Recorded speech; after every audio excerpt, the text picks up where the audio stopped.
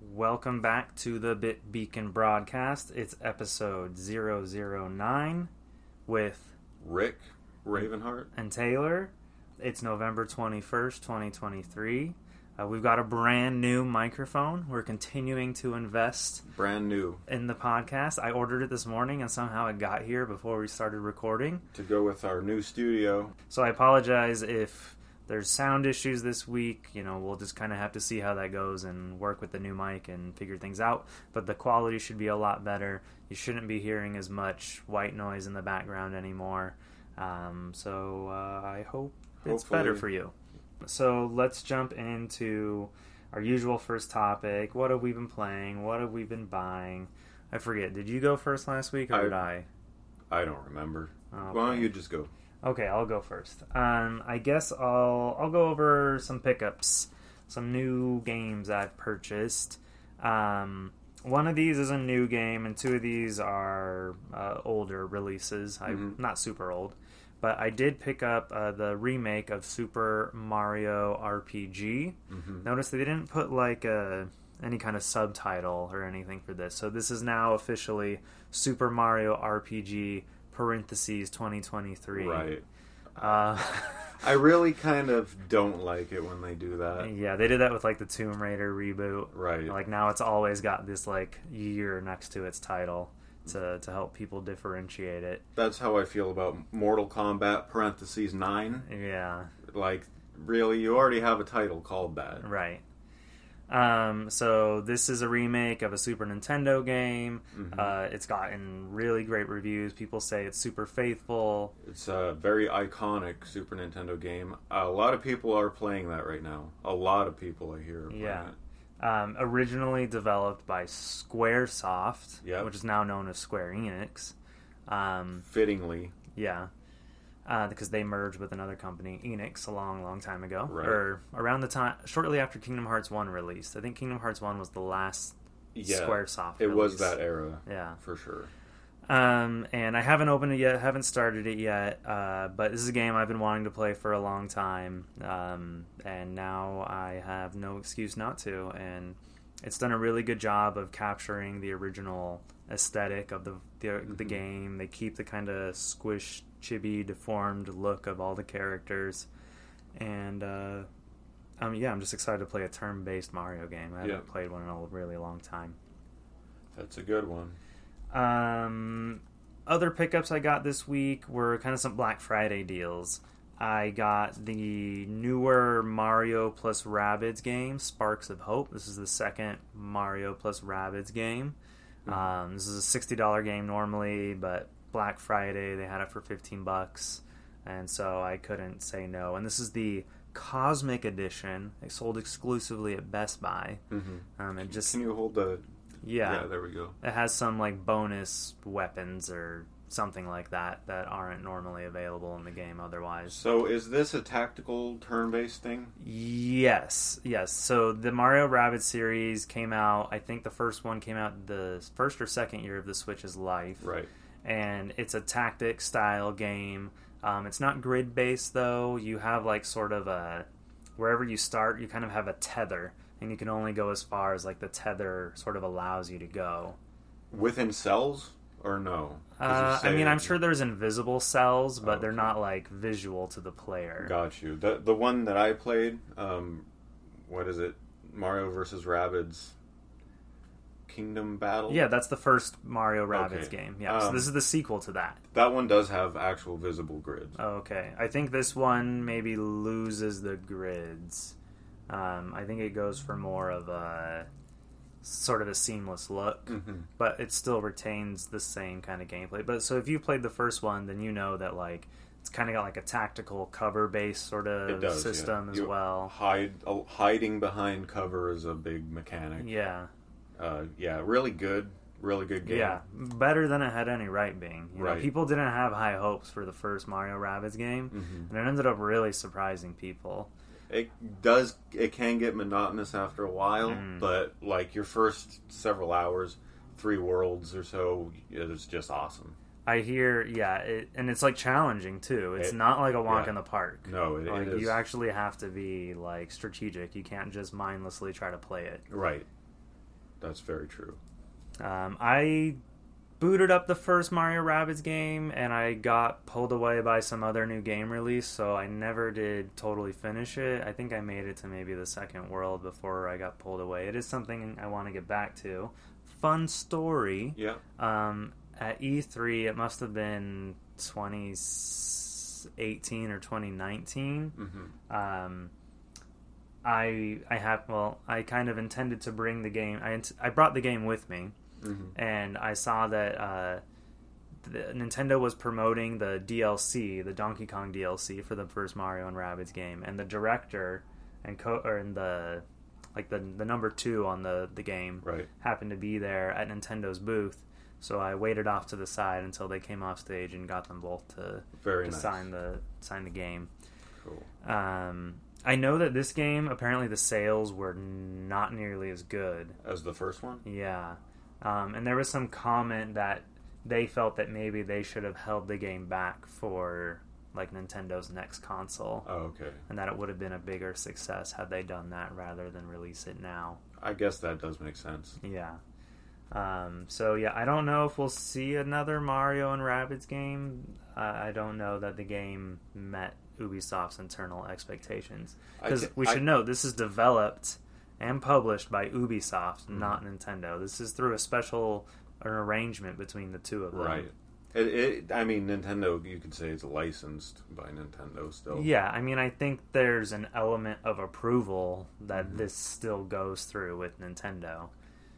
You wouldn't know from playing it, I will say that. Yeah, you really don't. I mean, one thing I've heard with the new game is that it leans more into the Rabbids stuff. Oh, okay. Than it does like the first game, which is largely set in like the world of Mario. It feels very Mario with Rabbids. Whereas this one is more like Mario inside Ubisoft's world of Rabbids. Right. Which is technically Rayman. It's fun. They did like a DLC thing for this game, the newer Mario and Rabbids game, and I guess Rayman becomes a playable character through the DLC, which is about time. About time, you know. Like I've always been so confused. Like, why do the Rabbids get so much attention? Right. When it's Rayman franchise. Exactly. I mean, Rayman is like a classic platformer. It's the French's Mario, essentially. Right. You know? I'm a fan of Rayman big time. Rayman is awesome. Yeah. Goes way back. And then the other thing I picked up for Black Friday was I got Everybody 1-2 Switch. So this is a Nintendo-published party game. Okay. GameStop had it for $10, and I still had my $5 Pro coupon. Okay. So I was like, you know what? For $5, I will pick this up finally. It came out earlier this year. It is not good, from what I've heard. Is it developed by Nintendo? Yes. Wow. Yeah. Developed by a small internal team. There was a launch title for the Switch. Its name is escaping me, but I think it was just called Everybody Switch. Okay. Was the name. It was a launch title. It should have been a pack-in title, like Wii Sports was for the Wii. Gotcha. But they charged like full price for it. Oh, wow. And it was like a collection of like a handful of party games, and they're entertaining for about 20 minutes, and then you're kind of like, okay, Gotcha. I've seen everything this has to offer. This game, my understanding is that like up to like 16 people can play at once using a smartphone. You like log into a website with a code that comes up on the Switch screen, and people can interact with it in different ways using phones and Joy-Cons and that kind of a thing. Does it use like your Mii character associated with your Nintendo? I think it's maybe there's an option to do that, but I think you can just easily play. You just punch in your name and then your name will appear. Gotcha. There's other party games that use that kind of a thing with the phone technology. What do the characters look like or anything? I mean, it's a bunch of humans on the cover. I don't know that like each player is represented by a character on the screen. I mean, you can kind of see from these screenshots on the back here There's like a mixture of graphics and like real people featured. Okay. These look like just like the TV games, like what is it called? Pinhole or whatever, the cornhole. Yeah, maybe. Yeah, like, those regular party. Yeah, like in television Amico looking stuff. Yeah, in a way. Yeah, but anyways, yeah, for $5, I was like, you know what? It's a first party Nintendo published title. Mm-hmm. How can I say no to $5? No, it's a good pick. Yeah. And what have I been playing? I finished Mario Wonder. Okay. Well, when I say finished, I mean I beat the story and I saw the credits. Yeah, be careful. I didn't 100% the game. All right. I beat all of the standard levels and I collected all of the Wonder Seeds in every single level. Mm-hmm. But there is a secret world that you can access through certain points in the individual world levels. Okay. And they just have like the really challenging, hard 2D Mario. The you dare to play levels. Yeah, and I was just like, I'm okay. Yeah. I saw the credits. I think I'm good. So real quick, I was talking about the final world of the game is basically like Bowser's castle, mm-hmm. and it's not so much Bowser's castle, it's more like Bowser is a castle. Okay. Like he's like he's embodied a castle, so he's like a castle with a giant talking head on it. Interesting. But there's sort of like a gauntlet of like 4 or so levels before you get to him, and then when you go into the final level, it's just completely a boss battle.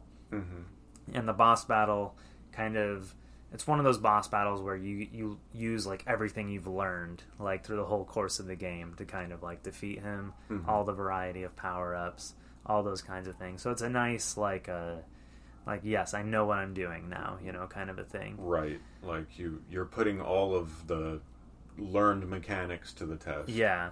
And I would say it is hard, but the game constantly it throws power-ups at you every couple minutes. Mm-hmm. So like even if you get like minied, don't the new Mario games also throw you like an invincibility star if you've died 3 times or something like that? No, nothing like that in this game. Okay. Yeah. And there's there you can see other people playing if you have the asynchronous multiplayer thing turned on. Okay. So like you can kind of help each other out right. that way. You talked about like the signposts and stuff. Yeah, I can't remember if there were signposts during the boss, but if you see people also doing the battle, you can kind of link like you can make your little ghost float over to them and they'll like revive you kind of a thing. Right. I think I will revisit the game down the line playing one of the other characters that like control a little differently. Like I think it would be interesting to try it with Yoshi. Mm-hmm.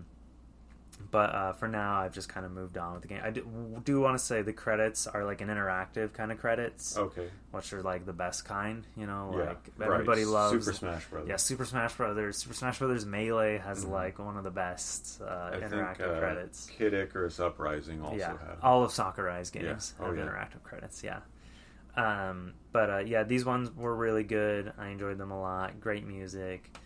I'm obsessed with credits. I love watching mm-hmm. credits. Well, some games I don't, because some games put like everybody and their mom in the credits. Right. It's like the receptionist. Everybody who's employed by that company. Like the entire Ubisoft games are notorious for this. Mm-hmm. Their credits, I'm not joking, are 30 plus minutes long. Yeah. That's crazy. Yeah, they just list the groundskeeper and everyone who's employed. That's cool, but it's like you're like naming people who had nothing to do with that product. Like they don't even work at that studio. They work at like a different studio in a different part of the world, working on a different game in a different country. Yeah, that I don't understand at all. Yeah. I've noticed a lot of games have a thing where you hold down X and it'll like fast forward through the credits, or you can even just like press start and it'll like skip. Some games, like an Ubisoft game, I'm kind of like, okay, right. I think I'm good. I'll do the fast forward thing. I try not to skip credits if I can, mm-hmm. but if it has a fast forward option, I do sometimes take advantage of that. You can read fast. Yeah, and a lot of games now just have the credits accessible before you've even beaten the I've game. noticed that before. Yeah, I think that's kind of a good thing, because then if someone wants to like cite that they're in the credits of the game, like if a potential employer wants to check if that's actually true. Yeah, it is a good thing, because They can there are access people it. who need to reference that. Yeah. You know, I've noticed that like in the options menu or the extras menu of games. Yeah. There's an option to view the credits, which I appreciate that Yeah. too.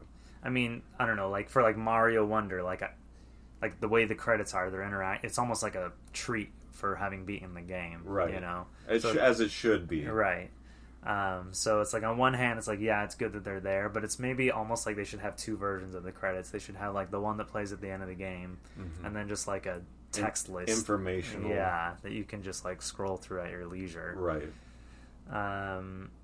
Aside from that, I have started playing Final Fantasy II, Okay. Dawn of Souls version on so it's a Game Boy Advance game on my Analog Pocket. I noticed it was out there on the couch. Yeah, it's something I have been wanting to get around to for a long time. Mm-hmm. Like, I booted up my cartridge and I saw my completed Final Fantasy 1 save file, and I was like, it's time to do Final Fantasy 2. Have you played any of Final Fantasy 2 before?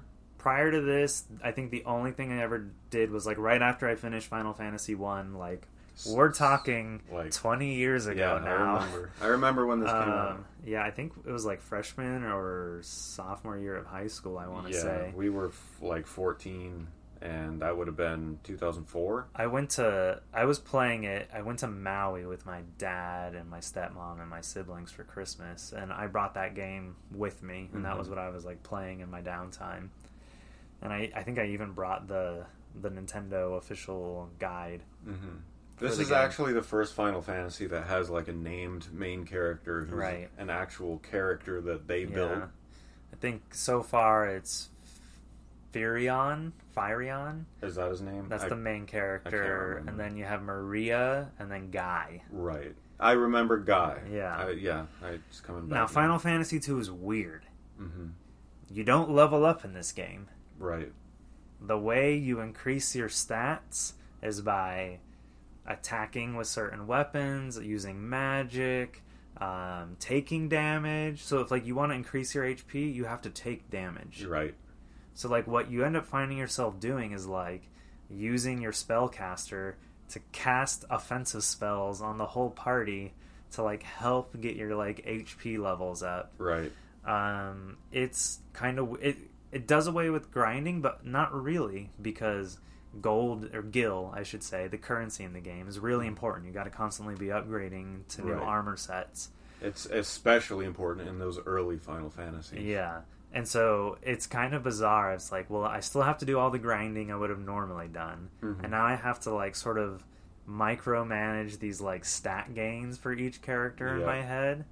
It seems a little backwards. I get what they were trying to do. They wanted to like, well, players are just grinding levels and getting really powerful, so maybe we should try to do something different and cool to make it work differently. I don't know if they ever use this method again in Final Fantasy. They traditionally, if you've noticed, every Final Fantasy installment has a different leveling, mastering skills mechanic. You know, the way you do it in... I think this is the only time where you don't actually gain EXP. Yeah. I'm not hearing that awesome Right.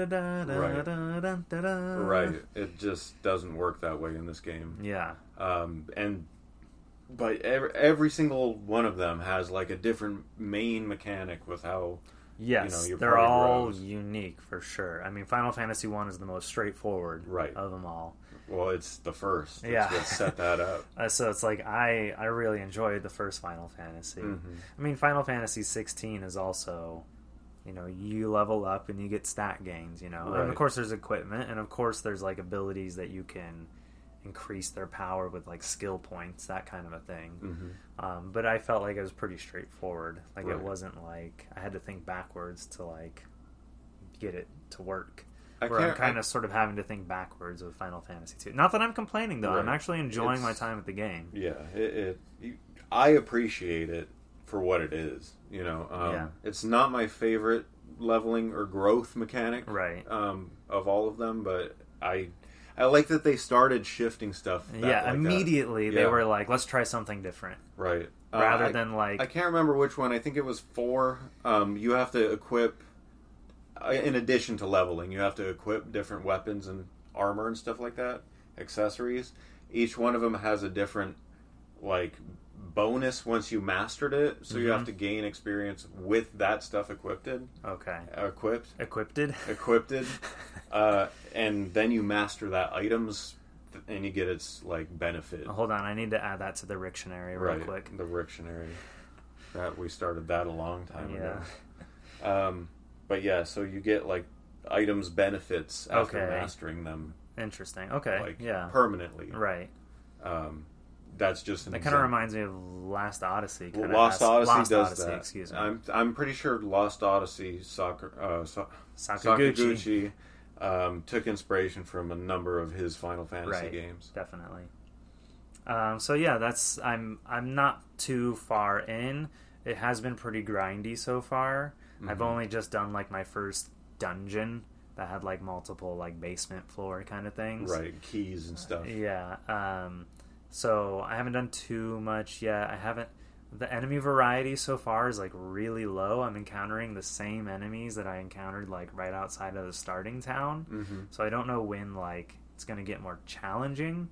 Because most of the enemies only have like 40 to like 60 HP so far, and I'm one-shotting most of them. So I know the first boss that I did fight was like the first... I wouldn't really call it a challenge, but it was like it did do significant damage. When he attacked one of my players, it did take like a third of that like character's health. Right. Yeah. I know in addition to Dawn of Souls, the rest of them up to Final Fantasy VI, up to and including 6, were all released on Game Boy Advance. And at some point I owned all of them. Well, 3 wasn't. 3 was not, you're right. 3 was released on DS. It was remade on DS. Right. 4, 5, and 6 are all on GBA. Right. But my point is I played them all and get them all confused now in my head because they were all on the same system. I own Final Fantasy VI on Game Boy Advance. Okay. So I do want to play it there, I think. That's an iconic one. Now, I know with Final Fantasy VI on Game Boy Advance, it was made before the backlit SP came out. So they messed up the color palette to work better with the unlit screen of the Game Boy Advance. Right. So you're essentially playing like a really washed out version of the game. I've heard that there are fan patches online that fix the color palettes. Oh, okay. So I could rip the ROM and then patch the ROM and then like load it onto one of my carts.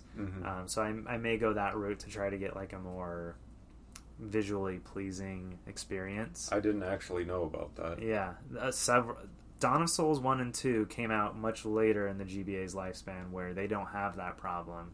But I think Final Fantasy 5 and 6 on Game Boy Advance do have that issue. Gotcha. Good to know. I didn't know that. I enjoy those games on Game Boy Advance, but I prefer to play them on consoles when I can. Like the PlayStation 1 compilation discs. Yeah, well I think the PS1 and the PSP versions of those games are like based on the Game Boy Advance versions. Oh, really? Yeah. So I think they are probably enhanced a little more. I think Final Fantasy Origins, or was it? That's what it is. The Origins collection is based on the GBA. Okay. So there are 3 other compilation discs on PS1 that also feature, I know the first 2 at least. Yeah. Those had to have come out before Dawn of Souls for sure. Okay, maybe I'm thinking of just the PSP release. Well, Origins was also on PS1. Oh, okay. And that one you're probably right about. Okay. I know. Actually, I saw them at Book Off. Final Fantasy 1 and 2 for PSP were like physical releases, standalone for PSP, and that. But they must have been the Japanese release or something? I think so. Okay. I think it was. Yeah. They're in English, but... Okay. I don't know. Yeah, I don't know enough to speak definitively on what you saw. Right. But yeah, I've been enjoying playing Final Fantasy 2 I'm planning on finishing this, so that way I can say I've beat Final Fantasy 1, Final Fantasy 16, and Final Fantasy 2. I really do think I want to play more. I want to go back and play a lot of the older Final Fantasy games. That's a good way to be. Yeah, I think it's kind of shameful. Right. To just constantly keep moving forward with new games. Yeah, I want to explore the old, and I have access to a bunch of them already, so it wouldn't cost me anything to go play them. Right, exactly. So why the heck not? That's almost all I do, and occasionally I'll buy a new game. Yeah. You know me. I think that about covers me so far. We're about 30 minutes in. So, Rick, what have you been buying? So now with the PlayStation Portal in my hand, I have been flipping on my PS5 again. Nice.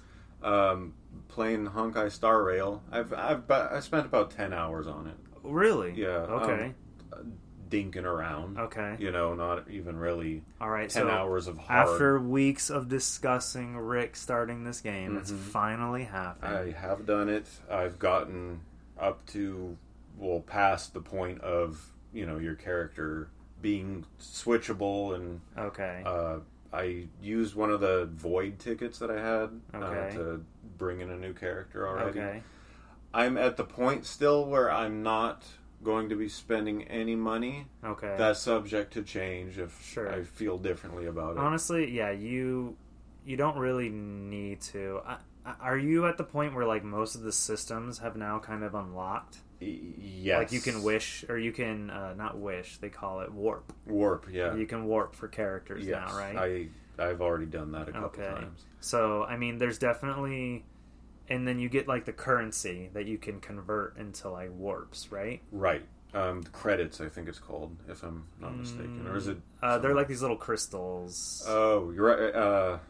I'm forgetting the term, but I know what you're talking about. I'm forgetting the term right now. It's just embarrassing. So my question is, now there's, like, a new player warp, where it's like you warp 40 times, and then you're guaranteed to get, like, a 5-star character. Okay. Have you... you should be focusing all of your warps on that. Got it. Okay. So like whenever you get that currency, whenever you get like warp tickets from Quest, and like I think right now the new patch just came out when you started playing. I think if you, like as you log in each day, they're giving like 1 to 2 like warp tickets. Right. Every day, and you have like the whole patch to log in like 7 or 8 times to get those 10 free tickets. Okay. So I do recommend you try to check in. All the online service stuff was a little overwhelming at first to look at. I mean, it's weird. There is no like multiplayer with this game, right? But you do have to be connected to the internet. Now, there is a component where you can essentially like borrow one of your friend's characters and like use them on your team for certain activities, certain repeatable activities. Got it. To like farm materials and things like that to upgrade your characters.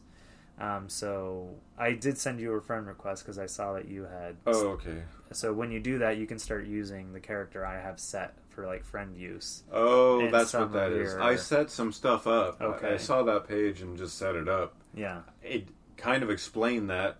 Now it makes sense. Now that you explained it. Yeah. Now, like if you're borrowing my character for certain activities, like it'll help you breeze through some of that stuff. Got it. And help you like more efficiently use your like energy allotment. Okay. So what stands out to me the most is the battle system, which I do like. It's a straightforward turn-based RPG, which is something I'm looking for. Yeah. I like that I can now experience that in, modern technology fashion. You don't see traditional turn-based games very much. Not really. Yeah. Everyone's trying to reinvent the wheel so much now. I think obviously the Shin Megami Tensei games are still that way. They are. But aside from Dragon Quest. Yeah, Dragon Quest is still that way. Yeah. Yeah, there are a few franchises that are still that way, but they're few and far. We get a new Dragon Quest main series game right. like once a decade now. So right. And Dragon Quest. Oh, I don't know. No, Star Ocean went real time. Yeah. Star Ocean has always been real time. What am I talking about? Yeah. being able to play Honkai Star Rail, it's not anything like, it doesn't look and feel like Dragon Quest at all. Right. It's in space. Right. It's a space fantasy, which is just very different. Have you left the space station yet? No, I'm actually in the plaza area with all the researchers, running around talking to them, finding documents.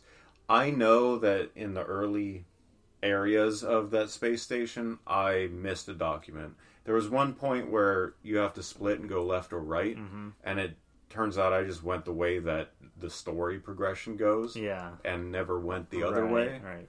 And I'm still regretting that. You can go back. You're not blocked from revisiting that at all. Okay.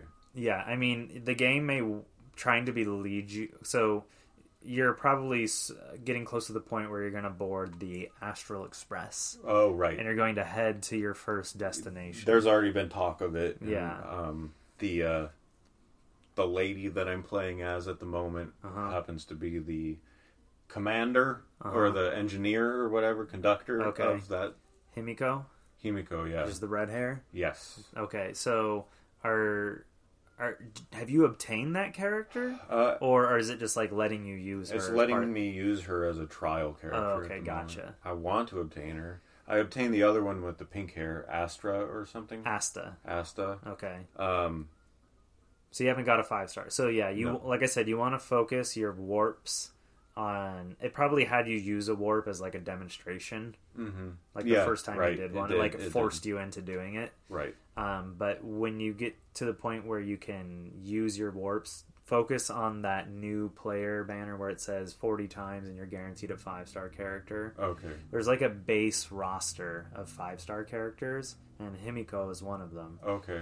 So once you do your 40 warps, maybe you get lucky and you get her. So one question I have is the star rating. Now obviously there's only 2. It's almost silly. You have 4-star characters and you have 5-star characters. There is no 1, 2, 3-star character. Okay, interesting. So 4-star characters are not without their uses. There's some really good 4-star characters, but generally speaking, the 5-star characters are going to be more desirable. Now, not all characters are like damage dealing strong characters. Some of them act as support. Right. Some of them can be healers. Some of them can be shielders.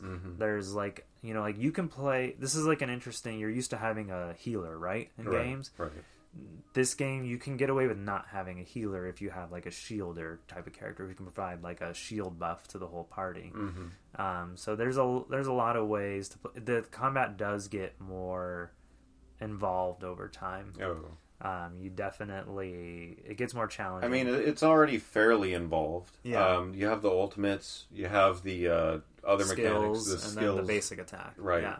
And then you have the type matchups and stuff like that, the strengths, weaknesses, weakness breaks, all that kind of crazy stuff. And then there's like damage over time characters, there's follow-up attack characters. It's not the most, like, I don't want to say convoluted, but complex turn-based mechanics I've ever experienced. No. But it doesn't lack. Right. It doesn't feel... It's engaging. Right. Eventually, if you play long enough, your characters will become well-equipped and well-developed that, like, you can run a lot of content on the auto mode.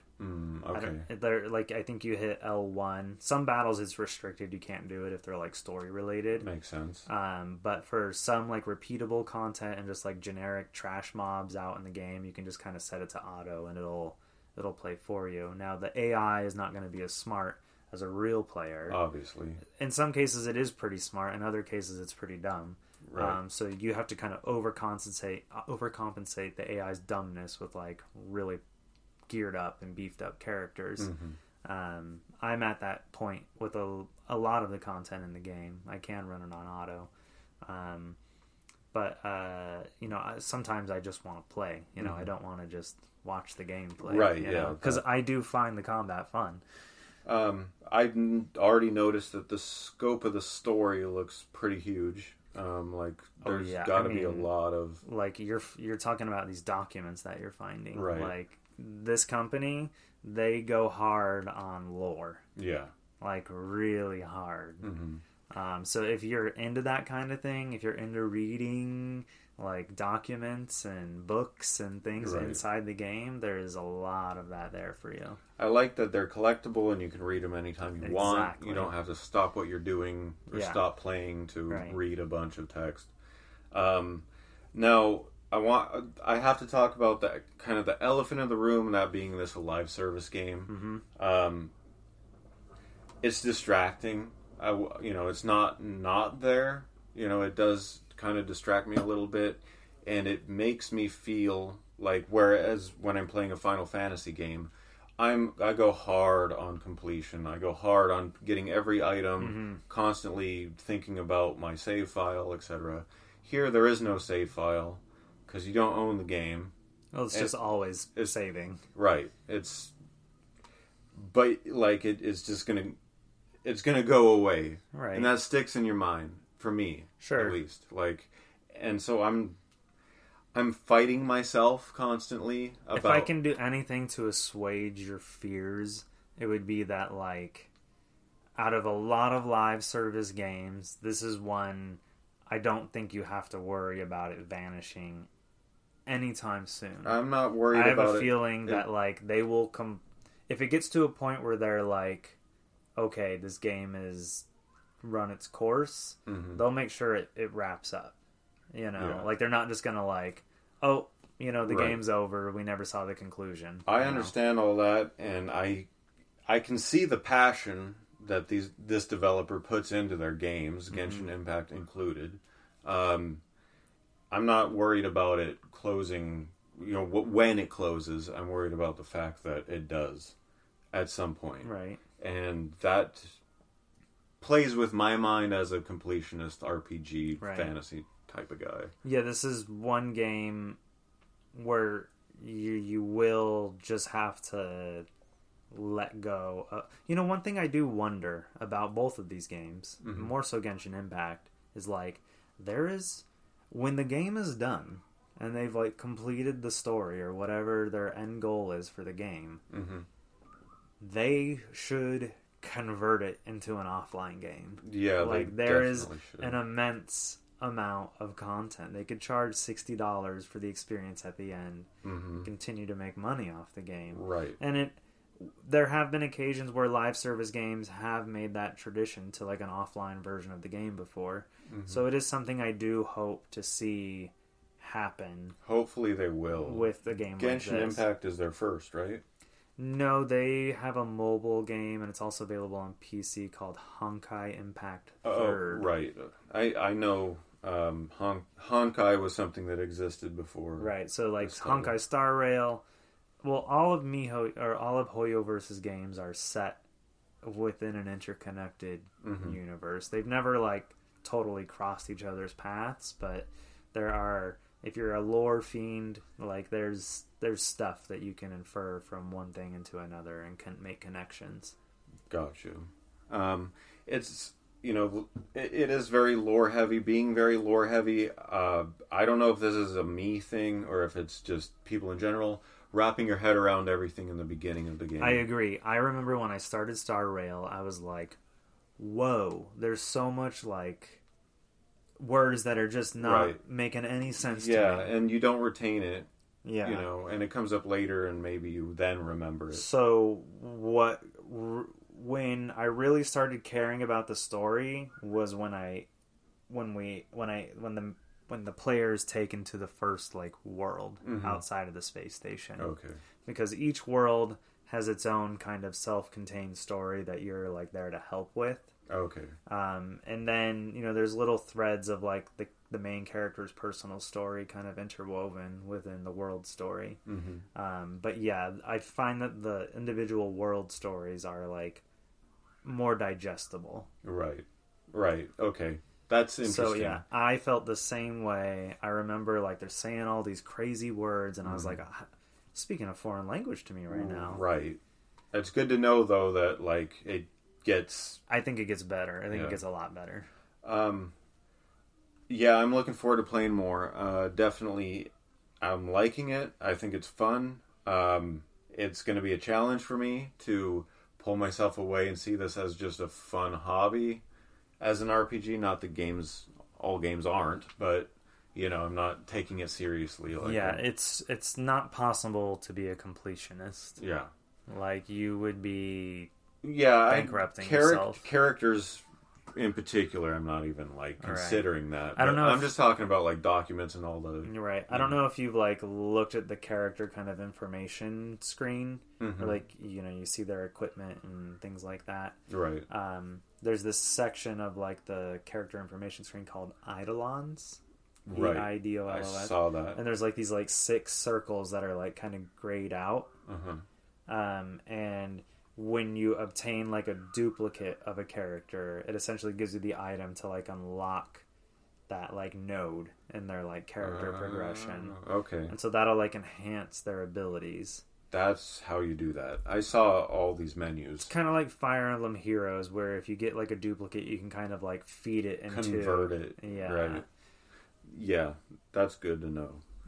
But that's the thing where people can get trapped, where it's because 5-star characters, they're hard to get. And so now all of a sudden you get your new 5-star character. Are all characters available in 5-star and 4-star, or are some characters are only 4-star and some characters are 5-star. Okay. We have seen the case of a character who started out as 4-star, has an alternate version of themselves, let's say, for story reasons, that is a 5-star limited character. Okay. Yeah. Got it. So there are standard 5-star characters that you can always have the potential to get. And then there are limited 5-star characters that appear every patch. Okay. And then once that limited 5-star has their 3 weeks in the sunshine, they get sent to the Disney Vault for, however long until the developer decides to trot them out again and make them available. Got it. Kind of like Fire Emblem Heroes. Right. Yeah. Yeah, that makes sense. All right. Well, yeah. I have to do a lot of comparing it to Fire Emblem Heroes because that's kind of my experience. There's some similarities in terms of character progression for sure with Fire Emblem Heroes. So looking forward to playing more Honkai Star Rail. The story seems really interesting, even though I'm not picking up on it completely yet. Right. But moving on to, I've been playing Pokemon Scarlet and Violet: The Teal Mask. Started it finally because I was meaning to, but getting distracted with 7-star raids and mass outbreaks and stuff. Okay. Trying to catch up, Finally, I was just forget all that. I'm just going to go start it. Yes, it's time. And because you have less than a month now until the second DLC comes out. Right. And you're required to have beaten the main game and the first DLC in order to access the second DLC. Makes sense. I'm pretty well into it now. I've done 2 of the signposts, saw the festival thing and everything. Actually found the 3rd signpost before I got to the 2nd signpost. Have you been interacting with the photographer character yet? Yeah, she's already off in the woods. Okay, you haven't engaged with her yet. Not yet. Okay. She has her little storyline and what happens with her is it seems like it's going to lead to a Paradox Pokemon of Ursaluna. I mean, I'm not gonna say what it is, but okay. it's one of my favorite moments of the DLC. Okay. Yeah. Yeah. And it leads to a cool, surprising thing. So I hope. I would say put off the 3rd signpost. Go do that before you continue the rest of the story. All right. Yeah, that's good advice. Yeah. I'll do that. It doesn't impact the story in any way. It's just kind of a side quest sort of thing. Mm-hmm. I'm loving that I can just catch anything and feed it a rare candy and just evolve it. Yeah. Because everything's level 60. Right. It's great. I know. I love that. It's like Houndour. Okay, here you go. Right. And completing the Pokedex is pretty easy that way. You just catch... I'm kind of doing a living Pokedex with this for whatever reason. I decided to do that. Just the Pokemon that are new, right? Yeah, I caught most of them before, and then when I finished the DLC, I figured out which ones I was missing, and then I just transferred over those last 5 from home or whatever, just to have the complete Pokedex. But yeah, I did the same thing. I was catching everything new. Yeah. I was like, I don't want to just transfer everything from home. That's boring. Right. I want to engage with the content. Exactly. I already found I think 6 shinies. Really? Yeah. Wow, that's great. Any new ones you needed? I needed another shiny nose pass to get Probopass. Okay. Hold There's on. a fair amount of Gen 5 stuff in this DLC. Right, that- I've noticed that. Yeah. I did run into a Noctowl outbreak and did that real fast Okay. while I was doing the story stuff. That one I didn't have either. Okay. The rest are duplicates. Okay. But yeah, less than 5 minutes into the game, Shiny Poochyena just runs up to me. Like, just, That yeah. feels good. Yeah, oh yeah. When you're not trying to find a shiny and Yeah. you just come You across just one, walk into it's it. like a natty shiny, you know? It's even better when you have to look real close and then realize that you found one. I mean, that's my least favorite. Yeah. Because then I'm just constantly paranoid that I'm running past shiny Pokemon. That, Yeah, it scares you a little bit. Yeah. And you know you are. oh, You yeah. are. You are. You just have to accept that it's happening now. But I'm really into the vibe and the aesthetic. It's very contrast to Paldea. You're in like a Japanese... It feels very Johto, you know. It does, yeah. It's not set in an existing region. It's described as being its own little tiny region, essentially, Right. Kitakami. I know with DLC 2, it's set at this school that has this crazy underwater, like, fake biome thing. It reminds me of something out of Sun and Moon when they had that research facility. Yeah. So it's set off the coast of Unova, Mm-hmm. they've said, which is interesting. That is interesting. Yeah. So I'm expecting some Gen 5 cameos, and maybe, I mean, we can probably infer from that they're trying to hint that maybe Gen 5 remakes or sequels or prequels or whatever is coming next. One of the characters mentioned, I can't remember if it was the school teacher, field trip leader girl, or if it was the photographer girl, but one of them mentioned they were from Unova, I think. Yeah, that they're the Blueberry Academy. Oh, That- they're all from Unova. Exactly. Right. Yeah. Is that in black and white? No. Okay. This is something new. Okay. Like, that was never referred to. But yeah, the Academy is on that, like, artificial island that's been created off the coast. Oh, okay. So that's how it's tied Unova into- is the region from the Generation 5 games, Right. which were largely based on the United States as a sort of an inspiration, specifically sort of the area surrounding New York City. Right. Makes sense. Yep. But yeah, I'm loving that. It's going great. I haven't seen any new Pokemon yet. Any new Gen 9 Pokemon? There's Aside only from a handful. Yeah, there's a big handful. No, there's... Well, you've seen the 3...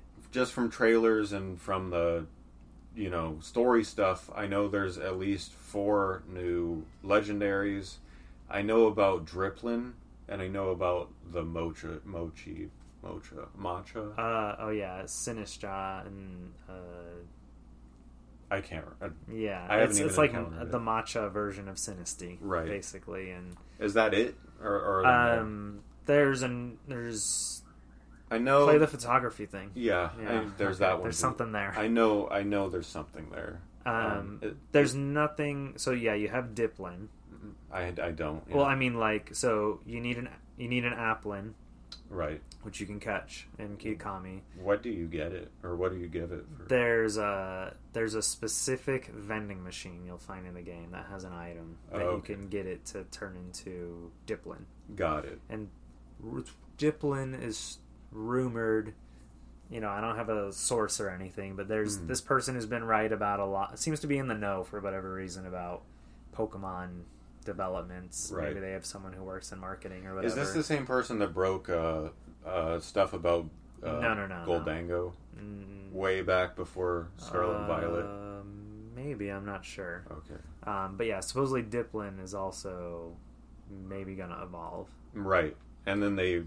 Maybe, yeah. I know I mentioned a rumor about like that Applin's 3 evolutions would converge on a single new Pokemon but have a different form for each one. I don't know Right. if that's still the going rumor, Okay. but it seems to be definitely for sure that Diplin has an evolution. Okay.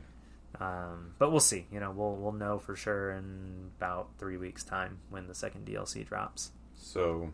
You need a couple extra shiny Applins now. Yeah, I do, definitely. So that's about all I have for that. I'm loving it. Want to keep playing. I'm gonna keep playing. Actually, got really hooked and spent way too long one particular day playing. But yeah, looking forward to the second DLC and looking forward to finishing this one. Okay. Real quick before... Honestly, maybe one of the best stories in this DLC. Mm-hmm. The two characters that you're in, Kieran and... what's the girl's name? Oh, Carmine? Carmine. They're really good. Especially watch Kieran's character development. Mm-hmm. I'm noticing he's already taken on the rival role right a bit, and I'm just gonna say he might end up being one of the best rivals in Pokemon in a long time. Really, you know, for years we've had these like very friendly rivals, mm-hmm. and we're getting something a little more interesting. Okay, that's good. Yeah. So he raised suspicions with me early on. Yeah. Because I'm good at foreshadowing these kinds of things, I guess. And yeah, he seems fixated on the Ogerpon. You know, the Ogerpon, and just there's something going on with him. Yeah. You know, I knew that. I mean, by the end of the DLC, it's almost like you're like, wow, I feel bad for this guy. Yeah. Because he just keeps getting the shaft, man. And yeah, there's some cool, there's almost like a little like post, not really, there's no credits for the DLC, but there's sort of like a, after the story's concluded, you're kind of given like a little peek at what's going on inside his head. In the beginning, when you first choose what partner you're gonna go with in the story, I was thinking that if I selected no to battle him, I would get Carmine. Okay. Is that's not the case? I don't think. I think no matter what, you still end up having to battle him. Yeah. Gotcha. Yeah, great stuff. So I just real quick recently purchased something, not a game, but I was at TJ Maxx, actually. TJ Maxx. TJ My Maxx. boy shops at TJ Maxx. Underrated store. I mean... You're not a Ross guy, you're more of a TJ Maxx guy? I like Ross, too. Oh, okay. This is actually the first time I've ever been to a TJ Maxx. All right. Or at least that I can remember. So this has been a really good experience for you. Just something I happened to grab while there. Okay. These drinking glasses, I saw them. They were $4.99, so I grabbed them. Okay, so what we're seeing here are like pint glasses, essentially. One of them is Super Mario, and it's got like the underwater level with all the cheeps and bloopers. Yep, old like Super Mario. I think that's Super Mario Brothers 1. Yeah, it's the OG. Yeah. It looks very cool. World 2-2, it says at the top. Yep. And then we've got another one here that has the PlayStation logo and then the triangle, circle, X, square. Yep. Or cross, I should say. Cross. The official designation is cross. You can't say X. No. That's a Nintendo button. Oh, these are the boxes they came in. I brought the boxes just to show you. Just show and tell. Cheers. Cheers. So how do you feel about this? I think it's a little cheap. I think it's a little... Can't really dishwash it. These were put out by Paladone. I mean, these look like they contain cancer. Mm. You know, with this printing on the outside. Right. Like, it's like a plastic... Well, let's see right here. It says, not suitable for dishwasher and microwave use. Right. So... Just meaning that this screen... I would not drink or eat anything out of this. Gotcha. They make for a nice little display, you know, a nice little dust collector. Right. Or the box, just leave them in the box, maybe. Yeah, I probably will. That's where they're going to go, is back in the box. But yeah, like... yeah, definitely. You're right. Yeah, it looks like something got, like, heat glued to them or something. Mm-hmm. Like, something got printed. I mean, the fact that they have a seam... Exactly. That, like, hurts it. That really screams, like, we didn't go all out for this one. Right. Yeah, this is a cheap product. Yeah. But it's still cool. And they were cheap. I just saw them as licensed products that I needed to have. But imagine you need every single licensed product ever created. I'm not that crazy. But when I do see something, I usually try to pick it up if it's like $4.99. Yeah. You know, I mean, that's not. I mean, that's the price of Everybody 1-2 Switch. right? What I paid for it. That's what you paid for. That's not the price of it. Right. Well, for both, you could have gotten Everybody 1-2 Switch instead. That's true. I could have, but I wasn't at GameStop. No, you weren't. You were at TJ Maxx. TJ Maxx. And when at TJ Maxx, you take what you can get. Right. Exactly. But yeah, just some kind of interesting that I found. I'm telling you, though, there's definitely a Prop 65 warning on that. Oh, I imagine. I'm not using them. They're going back in the box. Put them back in the box. Which is then going to go in another box. Exactly. Which will then go in another box. And then after you're dead, your friends and family will dump it into a bin. Right. And then it'll go to a wide Unless open it's space. in a museum someday. Yes, because your TJ Maxx That's right. pint It's glass part is of video game history, technically. Yeah. You can't deny You're going to that. need a real big building to hold all of video game history. Oh, yeah. So much merchandise. It's a lot of merchandise.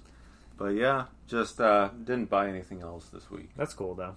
Alright, so we've been going for a bit. Just so you know, guys, this is intended to be hopefully a short episode, but maybe a little long.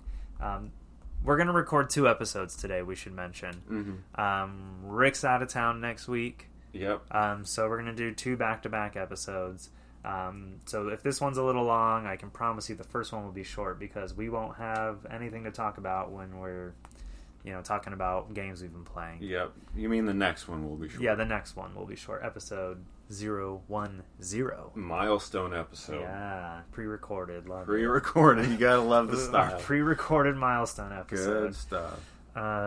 Just happened that way. But I want to talk about what I've been up to. Mm-hmm. I went to a pretty big event this past weekend. It was the Genshin Impact concert in Los Angeles, and I have some notes that I want to make sure I mention. So it was in Los Angeles at the Peacock Theater on November 19th. I got down into the area pretty early because the LA Auto Show was going on, and there was a Laker game that night, so I knew it was going to be a mess in downtown LA. That's the kind of planner that you are. You look up Yes. what else is going on in the area. Right, because I don't want to be the guy who's trying to show up 30 minutes before the concert starts And trying to find parking. and is SOL, Right. and then they're an hour late to the show. Like, I'm not that guy. I don't want to be that guy. That's embarrassing if you're that guy. No offense. I'm none taken. I usually stick with you. Okay, that's true, yeah. You give me crap for it sometimes. I do. When I get you there early, but And sometimes it was pays pointless. off. Yeah, sometimes it's pointless to get there as early as we do, but other times, it saves the day. Yeah. So I feel like I'd rather get there early and do what I want to do than get there late and not do And the 9 times that it was pointless, is made up for by the one time where we would have missed out on something extraordinary. Exactly. I agree. So yeah, the Genshin Impact concert. First I want to say performances were wonderful. No complaints at all with that. It was a pretty long show, a lot longer than I expected. There were 2 intermissions. Mm-hmm. Wow. Yeah. It started about 30 minutes late because they knew how many people had still not gotten into the theater yet. Mm-hmm. And the merch. Oh, yeah. There was merch, and a lot of people were prioritizing merch over the show itself. So this is my criticisms of this concert are mostly with the attendees. Okay. So I brought my girlfriend. We got in our seats. We got inside the theater shortly after 6 when doors open. And we made sure to find our seats and, hang out there. Because, the concert's supposedly starting at 7. Didn't end up starting till almost 7:30. Real quick, how long did it go total? It started at 7:30 and it let out around 10 o'clock. Wow. So okay. about 2.5 hours with 2 15-minute intermissions. Gotcha. And so when the concert finally began, I would say there was only about 60% of people in their seats. Wow. And so before the first intermission, there were so many people walking into the dark theater, trying to find their seats, interrupting people who were sitting there and enjoying the show and going, "Hi, what aisle is this? Yeah. You know, what number seat are you?" Oh, yeah. And I'm just like, are you guys for real? Mm-hmm. Do you have any idea how to behave? And meanwhile, they got all these like tchotchkes in their hands, right? Yeah, all their merch. And they're making all this noise with all the crap in their hands because that's more important to them than being there and then interrupting people who are enjoying an orchestra show. Right? Yeah, something classy, high art. These are the kinds of people that play the gacha games like Genshin Impact. Yeah, unfortunately, I think most of these people have probably never been to this kind of a show.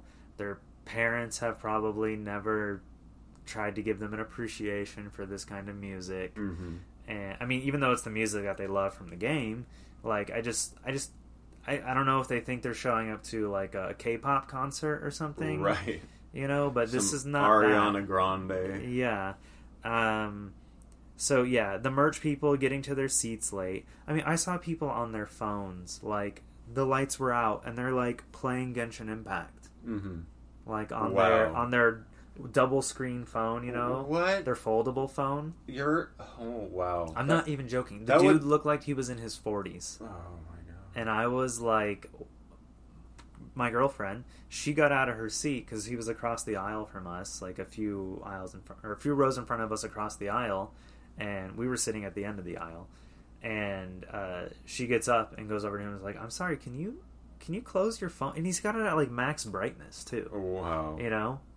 So yeah, that was like, it was crazy. Before the first intermission, it was just a nonstop barrage of people trying to find their seats. So the first like 40 minutes of the show were kind of, it got to a point where I just had to close my eyes and just listen to the music because there were so many visual distractions happening around me. Oh my god. That it really got in the way. Just because people didn't show up on time, they don't do research, they don't look into what's going on in downtown LA, or it was more important for them to buy a $35 t-shirt than it was to enjoy the music that they paid, $100 to go listen to. Very, very much the wrong kind of art for the wrong kind of audience, it feels like.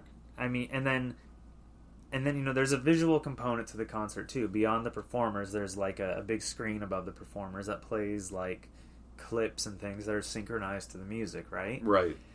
We saw that at the Zelda 25th anniversary concert. But people weren't sitting there playing Zelda while the thing's going on. No, I mean, maybe there was someone, dude. We don't know. Right, I mean... But I happened to see someone playing Genshin. But people were like, oh my, like their favorite character came on screen. Yeah. Like you'd hear like the whole room like gasp. Everyone's got to express when their waifu or their husbando like appeared on the screen, you know. And when I say everybody, it wasn't everybody.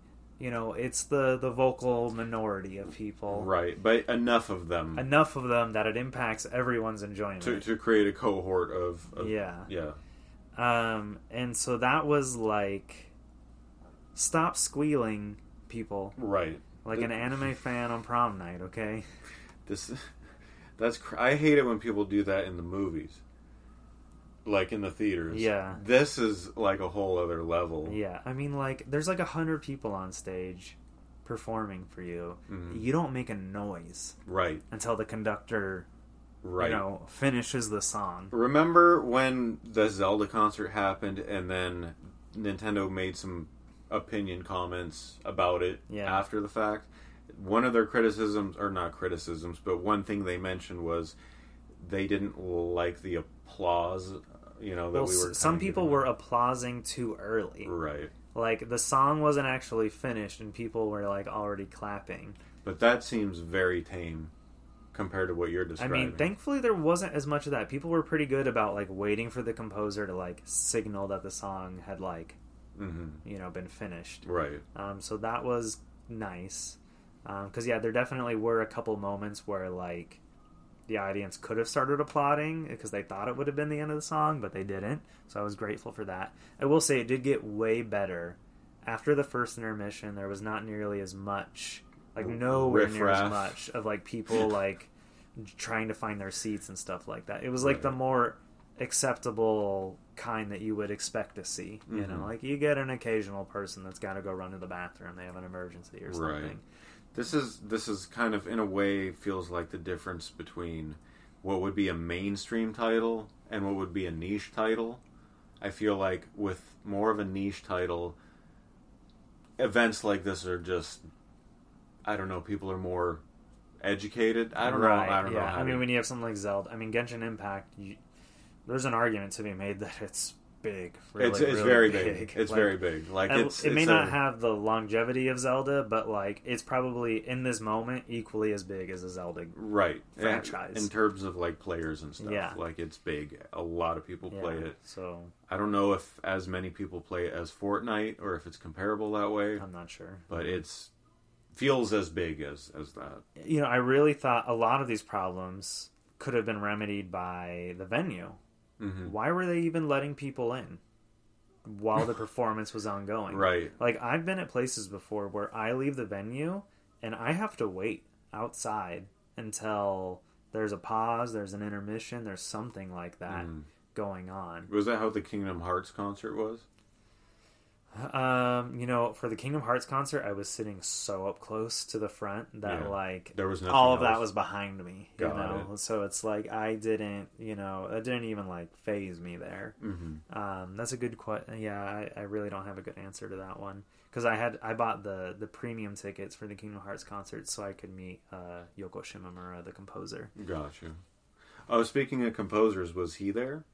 Yu Peng Chen was not there. There were no special guests. The composer actually became freelance just a month or two ago, so he's no longer working exclusively for them. Mm-hmm. So he's no longer an employee. You know, kind of like Final Fantasy's longtime composer also eventually went freelance, and he continues to do occasional music for the games, but largely he's not as involved as he used to be. He usually, in modern Final Fantasy titles, does like a track for like the credits or something. Yeah. Or in the case of 15, when Sakaguchi had his little side quest that his team developed, I think Uematsu scored that. Okay. Yeah, that makes sense because he did the music for Terra Battle. Right.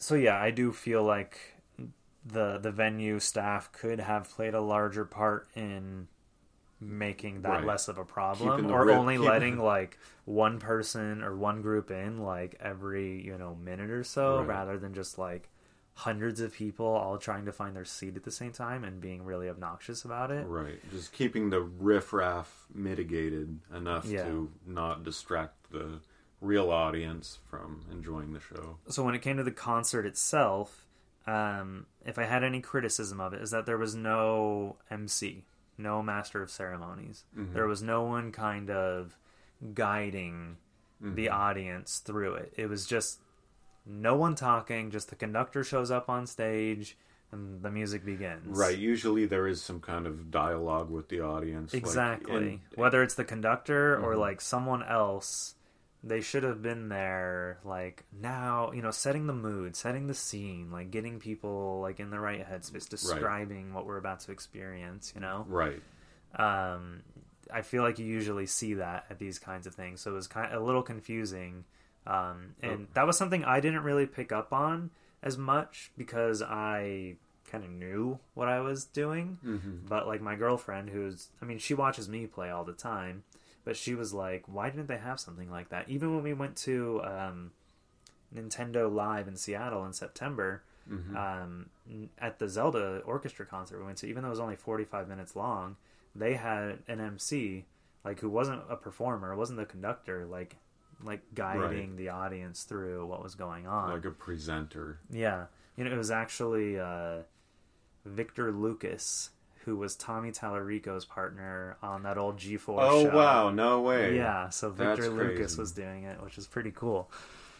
The guy who did the actual work. Probably.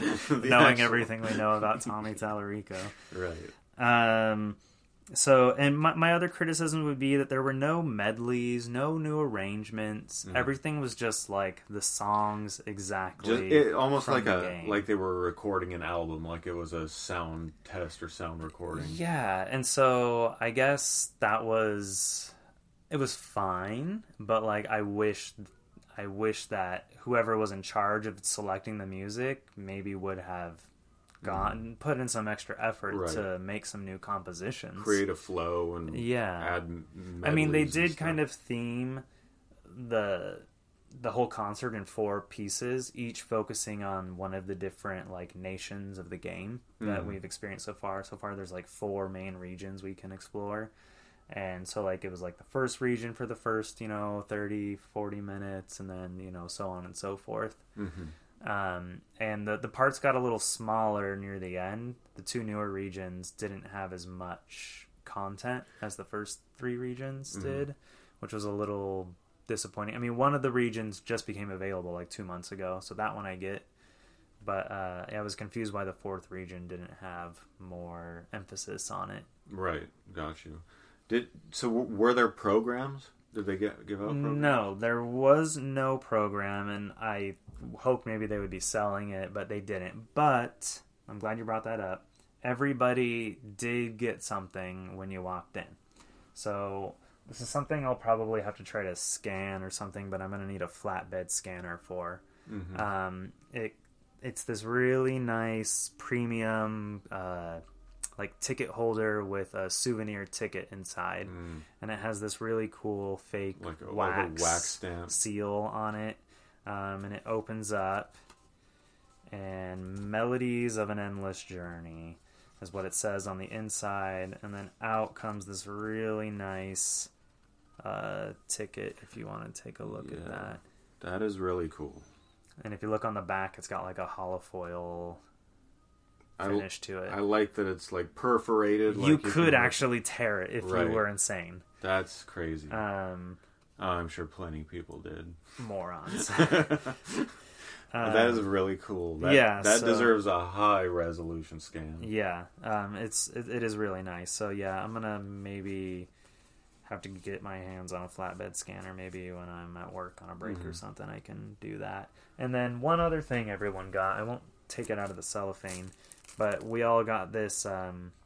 You got like a code that you could redeem in the game for some of the premium currency, special glider that like all the characters can equip, like a furniture for your home thing that you can build and work on, a player name card, and some like in-game food that you can feed your character. So was that 4 random items that you get, or is it the same ones for everyone? Or? Yeah, everyone. These are only available at the concert. So if you bought a ticket to the concert, you get all this for free. You can also spend about $10 in game to unlock this content as well. Okay. So, but if you're going to the concert, you don't have to make that purchase in game, essentially. That makes sense. I mean, it's totally optional. None of it is like...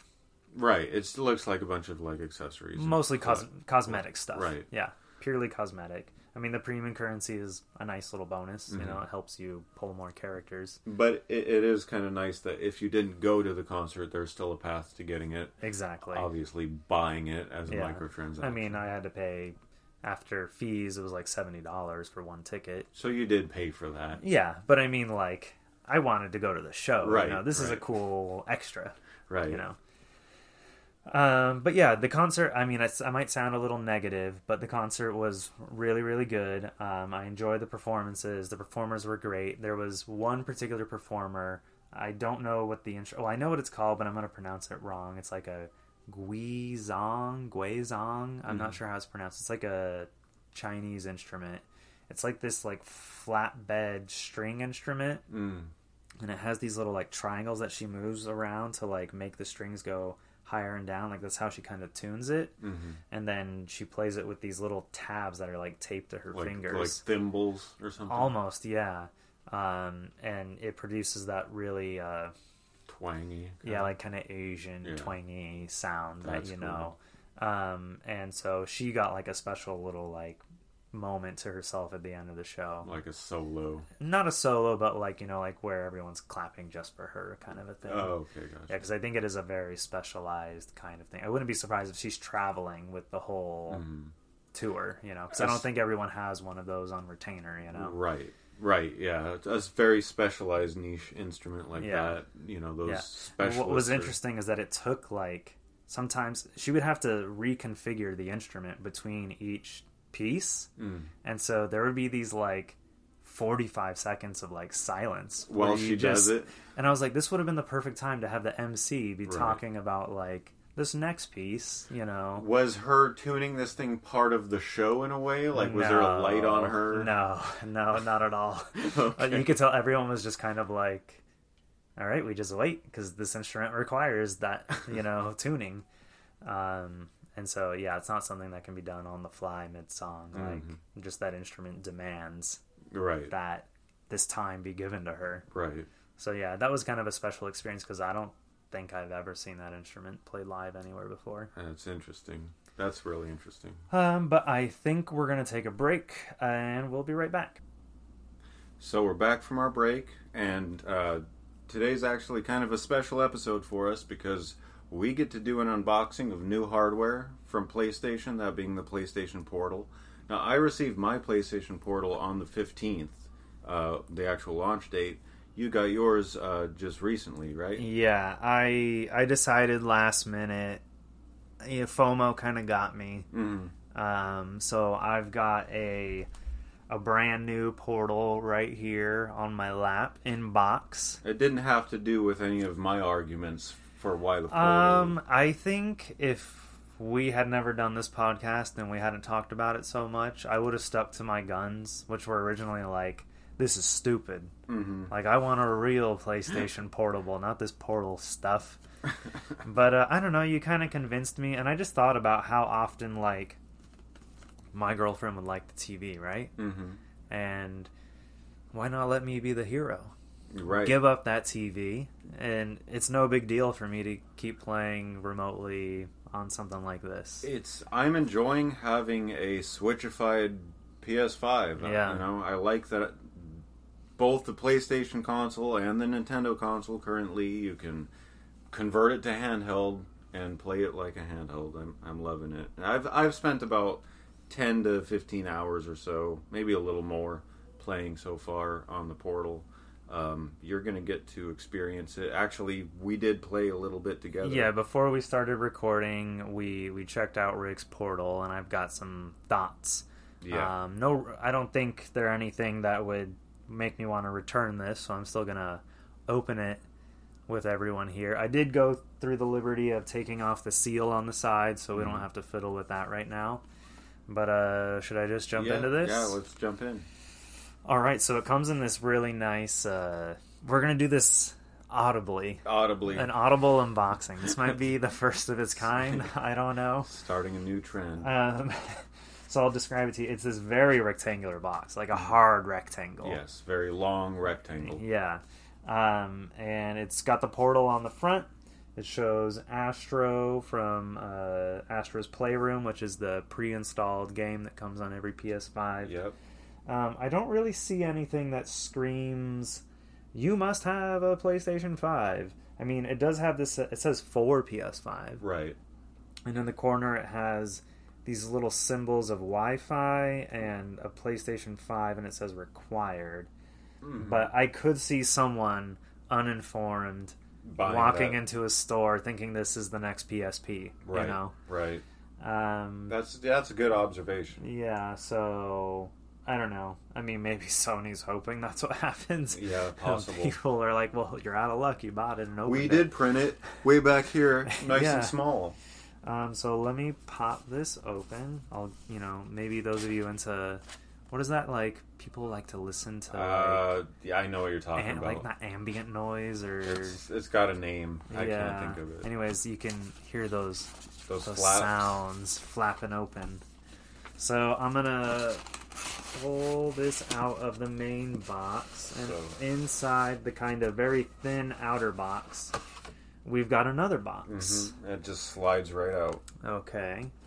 There's this little cardboard tab, or this piece that kind of protects the tab of this box.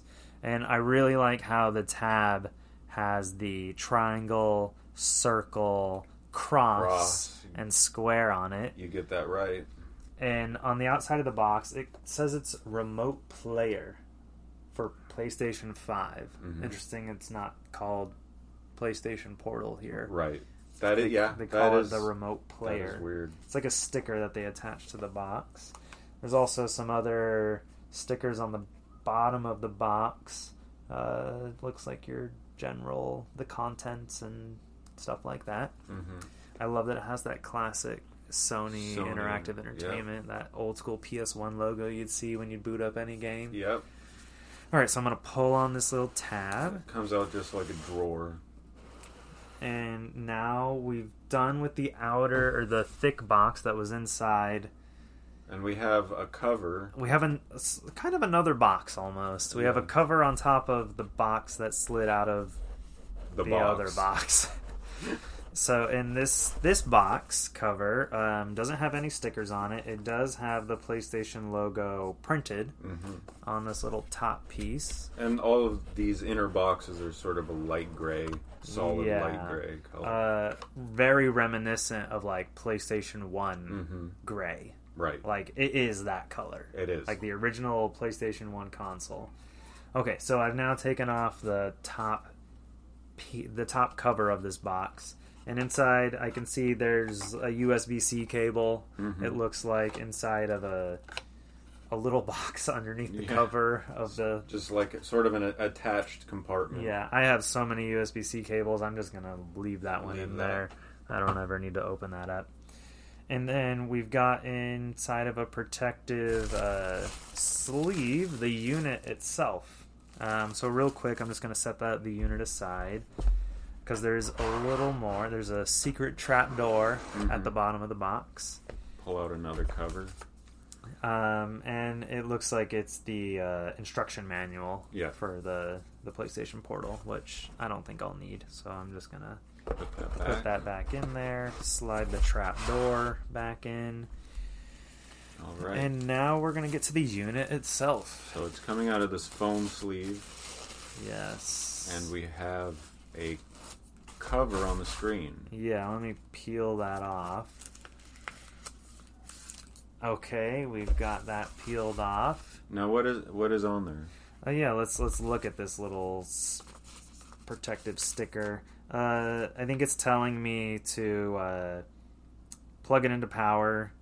Oh no, it's saying you press it briefly to, I think, turn it on. It's showing you where the power button is. Okay, but then it shows like no time has passed on this clock. So you tap it, and then it says hold it down for like 5 seconds.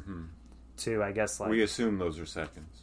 Yeah, I mean, it's a clock hand, and it's 5 seconds on the clock hand, or maybe 10 seconds, I'm not sure. How do you know they're not minutes? I mean, I can't imagine you need to hold the power button for multiple minutes. There's also some little signs on the top that kind of show you where the power button, where this connectivity button is, and the volume rocker. Yeah, it's sort of mapping out the buttons that are on the edges of the console. There's also a QR code that I guess brings up a digital version of the user guide. Right.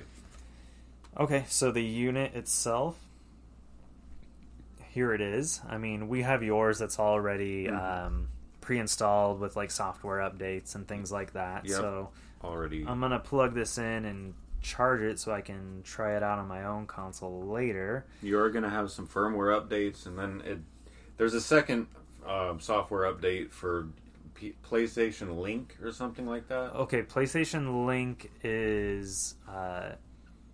because these don't have Bluetooth. Right. But they do have this new sort of proprietary connectivity thing. I think it's like a local internet kind of connectivity, like probably 2.5 gigahertz or something like that, where Sony's selling these new wireless headphones as well as earbuds for like $150 and $200. Crazy. And they'll be able to pair specifically with this, which to me, and I think they'll also pair with the PS5. Okay. But like that's all they're good for. Right. Is like this guy and the PS5. Yeah, So crazy. I can't imagine dropping $200 on earbuds I'll wait. that only connect to... I'd love to have them, but I'll wait. I mean, do you remember when you just had wired earbuds? Yeah. And they were $20? And, I mean, they did us the favor of putting... That's true. This does have an aux port Yeah. on it. So, I mean, you can use wired Which headphones. modern phones don't have, so Yeah, I'm glad which- they did that. I know, that's a tragedy in and of itself. Oh, yeah. So I'm going to set my Portal aside. Let me plug it in so it can start charging. Okay, got that going. And let's have Rick kind of Alright. talk about he's been using it a lot more than me, so I'm gonna ask Rick to give us his thoughts on the Portal. Yeah, so right away, it does take a little bit of effort to sync it up and stuff. It gives you a QR code, in fact, that you then use your phone to get signed into. Oh, like the PlayStation app, right? Okay. Right. And then once you're signed in, it's going to have you find your PS5 on the Wi-Fi after Okay. you've connected the internet, of course. And from there, you can just turn it on, and it actually... mine's actually connected right now, but it'll have this sort of screen where there's a portal. It shows a visual portal, and it... yeah, right there. So even though Rick is at my house right now, Mm-hmm. we can still connect to his PS5 on my Wi-Fi Correct. with his PlayStation Portal. So it seems like we're doing that right now. We are doing that. How's the volume? It shouldn't be too loud. I don't want to blow out the... Yeah, so I'll actually turn it... I'll put it at halfway. This is a trial run here, guys. Trial if run. this sounds horrible, we'll never do this again. But So it's set, right now the screen is playing this animated screen of like a bunch of stars in a portal in the middle of the screen while it says connecting to PS5 and my PS5's number. Right, so I think because your PS5 is all the way in another city from where we're at right now. I don't know how much that has a factor. I think really it's just booting up the system. Right. It does about this same amount of time Okay. when I'm at home. Okay. But we're still waiting for it to connect to the PS5. Well, let's just talk about your...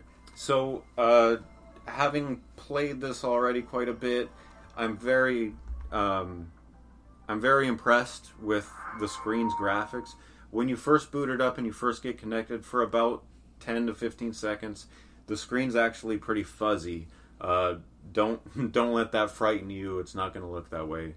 After that initialization, it takes on this nice, crisp picture, and Yeah, the Portal's capable of a 1080, assuming the internet supports it. It can do up to a 1080p picture at 60 frames per second. Yeah. And the screen is capable of handling that. I have not experienced any lag. Right now I got Final Fantasy 15 going on. But the game's not lagging. It feels 60 frames a second to me. And I'm actually pretty sensitive. I can usually recognize when there's a frame rate drop pretty quickly. It looks great. It looks just like my TV, except the screen is smaller, and Right. it's just nice and I crisp. mean, a TV is all about perspective, though. Depending on how far away you're sitting from the TV, determines how big the TV actually is. Right. Right. So if you're sitting far away from your TV, you want a big TV. Right. But if you're sitting close to your TV, you don't necessarily need a big TV. This is true. So this is a great size because it's not going to be more than 2 feet away from you or so. Right, and from your face. So it looks big. Yeah, it's not different than sitting. I mean, this thing is big. Yeah, it is. It's wide. It's wide. The screen is a nice size. I wouldn't want it to be bigger. I don't. Yeah, I think it's good, and the weight is. It feels light. Pretty light. It has a good weight to it. Mm-hmm. It doesn't feel cheap. Right. But it also doesn't feel so heavy as Right. well that you're like, oh my god, it's hard to hold this while I'm playing. Right. It probably, I assume, has. I mean, there is still a computer there. It's still. Yeah, I mean, this thing is an Android tablet. Right. Effectively, we know that from some documentation that you can access from the settings menu, and it's running a very custom firmware, and running the remote play APK of some kind probably. So yeah, I'm going to go ahead and engage in a little bit of a battle here with some wild Arbas in Final Fantasy 15, just so we can see how. I'm turn the volume down a bit. Just so we can see how it kind of handles in a more resource-intensive scenario. So I'm just going to go ahead and warp strike these Arbas till they're dead, and do some... Arbas are like, they appear to be some kind of giraffe. Yeah, they're like a giraffe with big curled ram horns. So basically Rick is just being a bully right now. Yeah, I'm just killing wildlife. Just doing some blind strikes from behind. But I'll say, yeah, it looks pretty fluid. Like, I'm impressed. So we're going to go ahead and change up the combat strategy a bit, just so we can see how it just handles in different scenarios. No lag yet. I haven't seen any stuttering, no issues. Just feels like a PS5 experience, or PS4 in this case. Yeah, I don't think they ever released a PS5 version of this game. Right.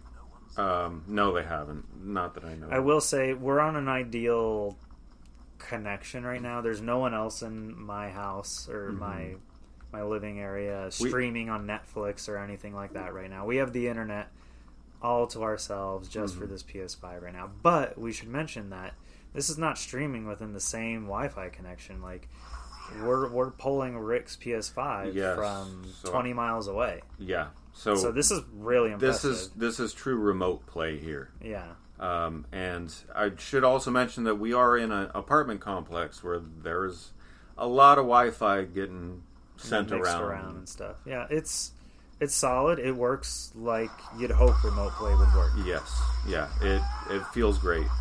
But now you actually have like a built-in DualSense controller. Yeah. You got all the haptics, all that kind of thing. I really like the way that feels in my hands. Like, I love that it's got the grips of a controller. I like the Joy-Cons on the Switch for their purpose. Yeah, they're not. The ergonomics are nowhere near as good with the Joy-Cons. Right. Yeah, sorry. The volume is... Those Arbas are a little loud. It comes up, yeah. It changes, so I turn it up and down. Alright, well, when you have a second, you can pause that. Just real quick, I'm going to have... Just got to finish this battle, I'm guys. going to have Gladio use Impulse on these guys. Alright, that looked really good. It looks really good. I mean, I wish it was an OLED screen. Mm-hmm. Because I can see that the viewing angle isn't as good. It does look like washed out like an LCD screen. It does. The screen is also really reflective glass too. Yeah. So you really see your face a lot. Yeah. So screen. If there's a light behind you, or a light shining directly on your face. So do you want to try? I mean, I got to play around with it earlier, so I have some impressions. All right. So how do you feel about it? I took some notes. Let me look at the... Okay, I really feel like it does feel really great. Like I said earlier, the weight is good. It's not too light, not too heavy. It's definitely big. It's definitely wide. I feel like I'd be scared to take this out of the home. Mm-hmm. There is no official PlayStation released carrying case or anything like that. There are There are some third-party ones that you can get out of China right now. I ordered one for Rick and myself, which you owe me $13. Yeah, I'll get to that. So yeah, I mean, for me, I think it's going to mostly be used at home. I don't know that I would travel with this. Mm-hmm. Like, it's big. It is big. Yeah, like, that would take up a huge chunk of space when, like, a hard travel case. Well, I will for sure be taking it with me on my trip. Oh, that's right. Yeah, you are leaving next week, so yeah. And which is going to be kind of a new experience too for us, because I'll be able to play it in a different state and just see if there's any difference. Report back. Yeah. I've heard that this thing won't connect to like hotel Wi-Fi, really, or like Wi-Fi that requires like an internet browser to open. And like accept the terms and conditions. Okay. Which seems like a really big oversight on PlayStation's part. So I don't know if that's something they're hopefully going to be able to patch into the system. Yeah, I mean, when you're traveling, you're usually staying in a hotel. Yeah. So, and most hotels require you to like sign into a website and like an agreement, punch in your room number or anything like that. So you won't be, if you're staying at a hotel on your trip, which I don't think you are. No, I'm not. I'm staying with my mom. Then yeah, you're kind of out of luck. That's something worth noting. If you're like someone who travels a lot for work and you're in hotel rooms a lot, unfortunately, this device is not going to work. I guess you could connect to the internet on your phone and then create like a mobile hotspot from their Wi-Fi and kind of get around it. But then you're just adding one more link in the chain. Right. And yeah, all of that is streaming through your phone. Yeah. You know? Well, I mean, if you're on you want to have your phone plugged in. Otherwise, it'll burn through your battery. I didn't even know that. Yeah. Yeah, that's something I read over the week. And what were they thinking with the position of the charging port and the auxiliary port? So I feel the same. I don't know why it's so. The USB-C port is in the back, in the middle, underneath this sort of slanted lip. Yeah, that's going on, separating, I guess, the internals from the screen, and it just is the most inconvenient spot. If you're in the dark, good luck plugging this thing in. Yeah, it's impossible. Like, you will need the light on, and you'll have to be really careful to make sure you don't scuff up the back of your portal with your power cable. Right. Yeah, you will get all kinds of scratches and I mean, it might just be something you have to accept is going to happen. Interesting. I'm almost tempted to like make a little sticker or something with a cutout just to protect that area. Yeah, that might not be like put a piece of tape like right here so you don't scratch that back area. Right. Or just across here and then cut out a hole for the that whole area. Yeah. That's actually a good idea. Yeah. Do that. We should. I got some painter's tape I could use. And we have a few just kind of okay. I want to talk about the controller feel. Like, yeah, it is like the DualSense controller. Yes. One thing I will say is, while it has the same feel as a DualSense, you don't hold, or at least I don't, hold the Portal the same way I'd hold a DualSense controller. With a DualSense controller, I don't have the sides of the controller pushed all the way into my palm, the way I kind of feel like I have to do with the Portal. Oh, okay. Like, I kind of have like a more relaxed fit. I see. And when you're holding it like upwards like this, when you're looking at it, I feel like in order to really secure it, you have to get it all the way in your palms. And so maybe I just need to find a good position, but I feel like it has made it's a little more challenging for me to access the buttons and the thumbsticks at the same time than I'm used to when I'm just holding a regular PS5 controller. I haven't noticed that experience, but you might be right. That might affect me as well. I have noticed that sometimes using the D-pad doesn't feel as natural as it does. Yeah, it's like when I usually have a DualSense controller in my hand, the PS5 controller, it's just in my lap. And like my hands are in my lap and I'm holding it. You have to hold it differently because the screen is there. Right, so it's like I'm holding it more like this. Like, it's not pushed all the way up against the sides of my hand. Right. So it is a more relaxed control, whereas with this, you want to hold the whole unit kind of up in front of your face. I mean, I guess you could have it in your lap and just look down at it. So right. If you're sitting. Yeah. If you're laying, though. Exactly. You're going to be holding it up. Right. Now, what I've noticed, and maybe this is why I haven't noticed what you're noticing, I kind of hold it down here a little bit in my palms. So my thumbs and fingers reach the buttons a little differently.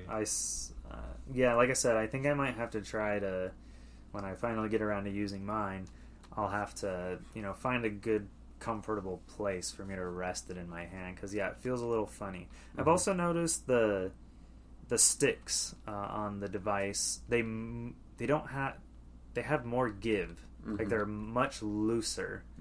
Like they don't have as much resistance. That snapback that the DualShock. Yeah, I just feel like there's a little more resistance on the DualSense. It's like almost like these have been really broken in already. Right. They're probably just a cheaper unit that they went with. I know that they're smaller than the DualSense thumbsticks. They feel the same, but they're smaller.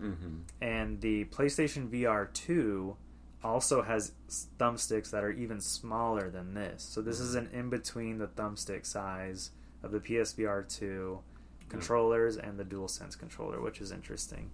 Kind of wonder why they just didn't keep that all uniform. Yeah. But I'm sure they had some reasoning.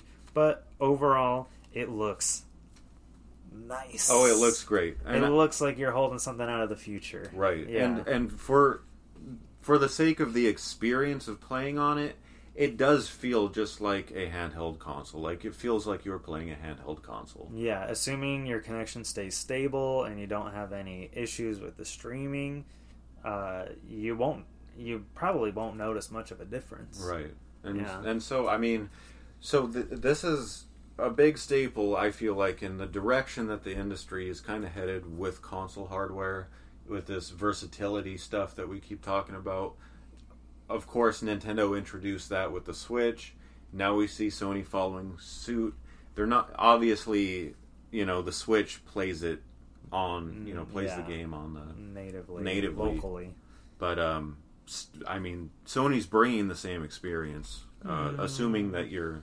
Yeah, I mean, again, like, the conditions do have to be right. Right. Like, there is going to be a time where, for whatever reason, your internet isn't going to be good enough, and you're going to end up getting, like, a 480p picture, and it's going to look like junk, and, it's just not going to be the ideal way to play in that moment. But, if you have reliable internet, this maybe is a good buy. Yeah. And, I didn't pay full price for this. I had a GameStop gift card, and I had enough points to knock $10 extra off, so I ended up getting it for about $160. What's funny is that I paid nothing for mine, in fact. So, yeah. You never got charged for it? I got charged for it. The transaction stayed on my bank account, and on the 14th, I saw the money was back in my account, and the transaction was gone. And then it arrived. And it's never been... You've never been charged for it? No, not a second time. Yeah. So... Sony sent you a free PlayStation Portal. They gave me 100% rebate for some reason. You got a $200 gift. Yeah. Wow. Don't say anything. You shouldn't even be talking about it on this podcast. I know. Someone's going to find you, dude. Someone in accounting. Yep. They'll find me. They'll identify my voice and come up with my PS5 ID. Wow, dude. Then... Yeah, shoot, maybe I should have pre-ordered it from the PlayStation. You know what's funny is I actually saw someone online saying they were in a similar situation as you. Really? Where their money was refunded to their account, and they hadn't heard anything about their order not shipping or shipping. I started freaking out when it happened because I thought that either the device got delayed or... I just got knocked off. For some reason, they didn't like your card and said, sorry, no. Didn't like my shirt or something. Yeah, I remember you were telling me you got an email saying that, like, your order's complete, thank you. And I was like, that sounds like everything's okay. It doesn't sound like your order's been canceled. I was still concerned, though, because you get your money back and the transaction's gone. That usually... I mean, at this point, it's been a week. Yeah. And you still hasn't. Still hasn't charged you? They could do it again. I don't know, dude. I think you slipped through the I cracks. might have. I think you won. I hope I did. That's $200 extra in your pocket. Yeah.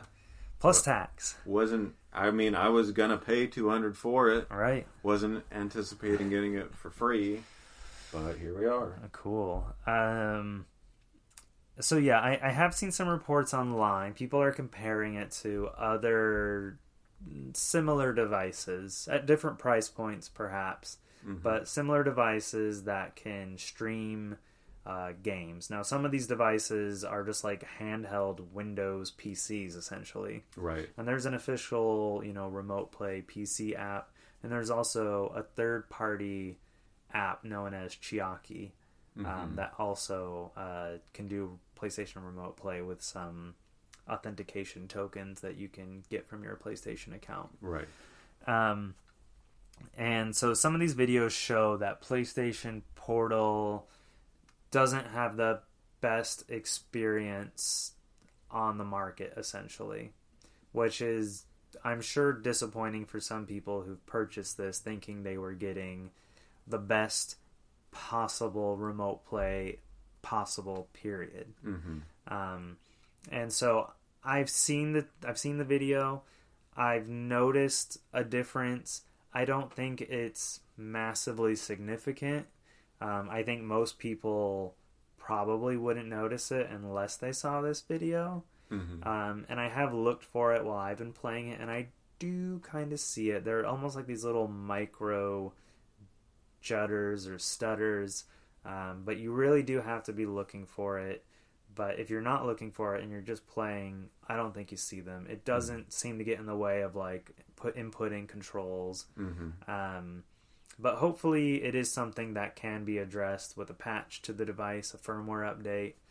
Because, you really would think that Sony's first-party remote play solution would be the best. Right. Yeah. So, I understand, like, what you're talking about with the stutter and stuff. It's not something I noticed. And watching this comparison video, I still don't notice it that much, really. To me, it looks way smoother. Like, it looks, if you're looking at the Portal first, it looks very acceptable.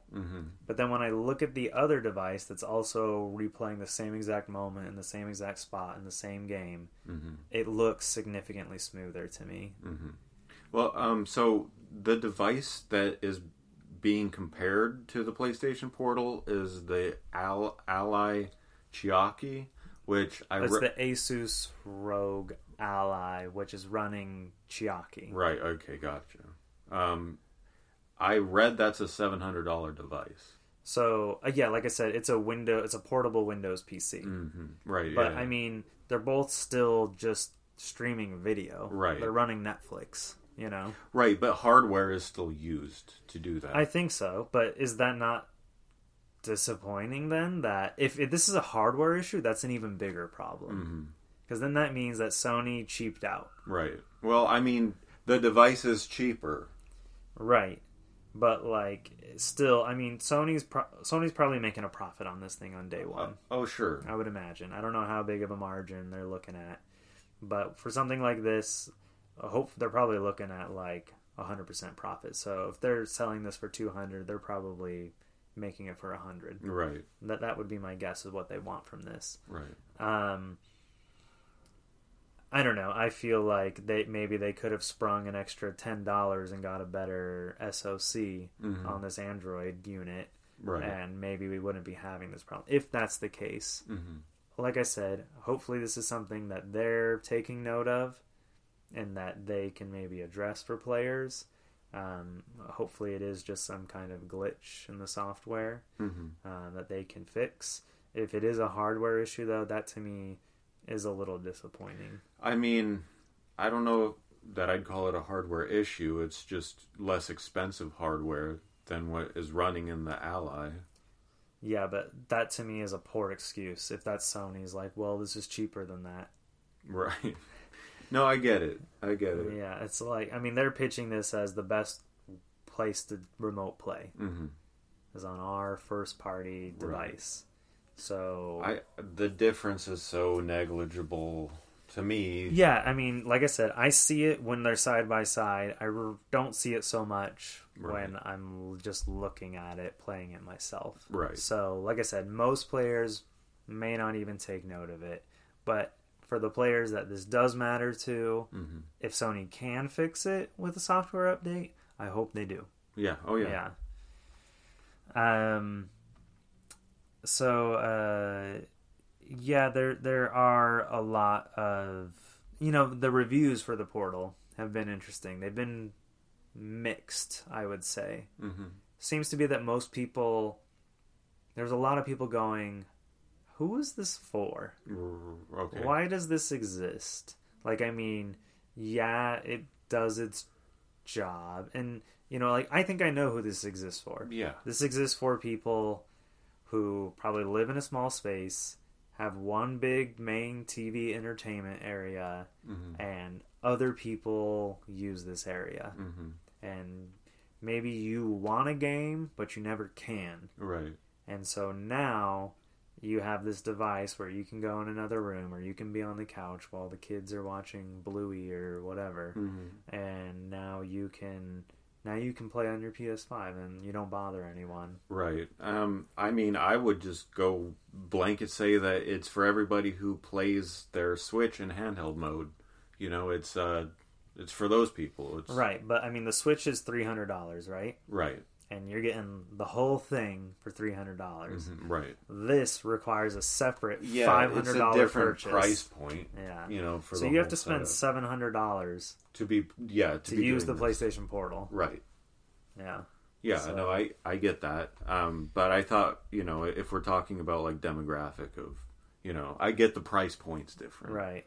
But who's going to be using this? It's going to be those people that travel a lot, need it more of a handheld solution to gaming. But like we said, there's issues with traveling with this device. Right, yeah, there's that. I didn't know about that. But, I feel like I can answer that question. So that's kind of... So, while reviews have been kind of mixed and confused, the PlayStation Portal is sold out everywhere. There's like these tiny little restocks that'll last like 10 seconds. Some video game person like Wario64 post about, oh, it's back up on Best Buy. Boom, it's gone instantly. Right. It's virtually sold out in all territories it's being sold.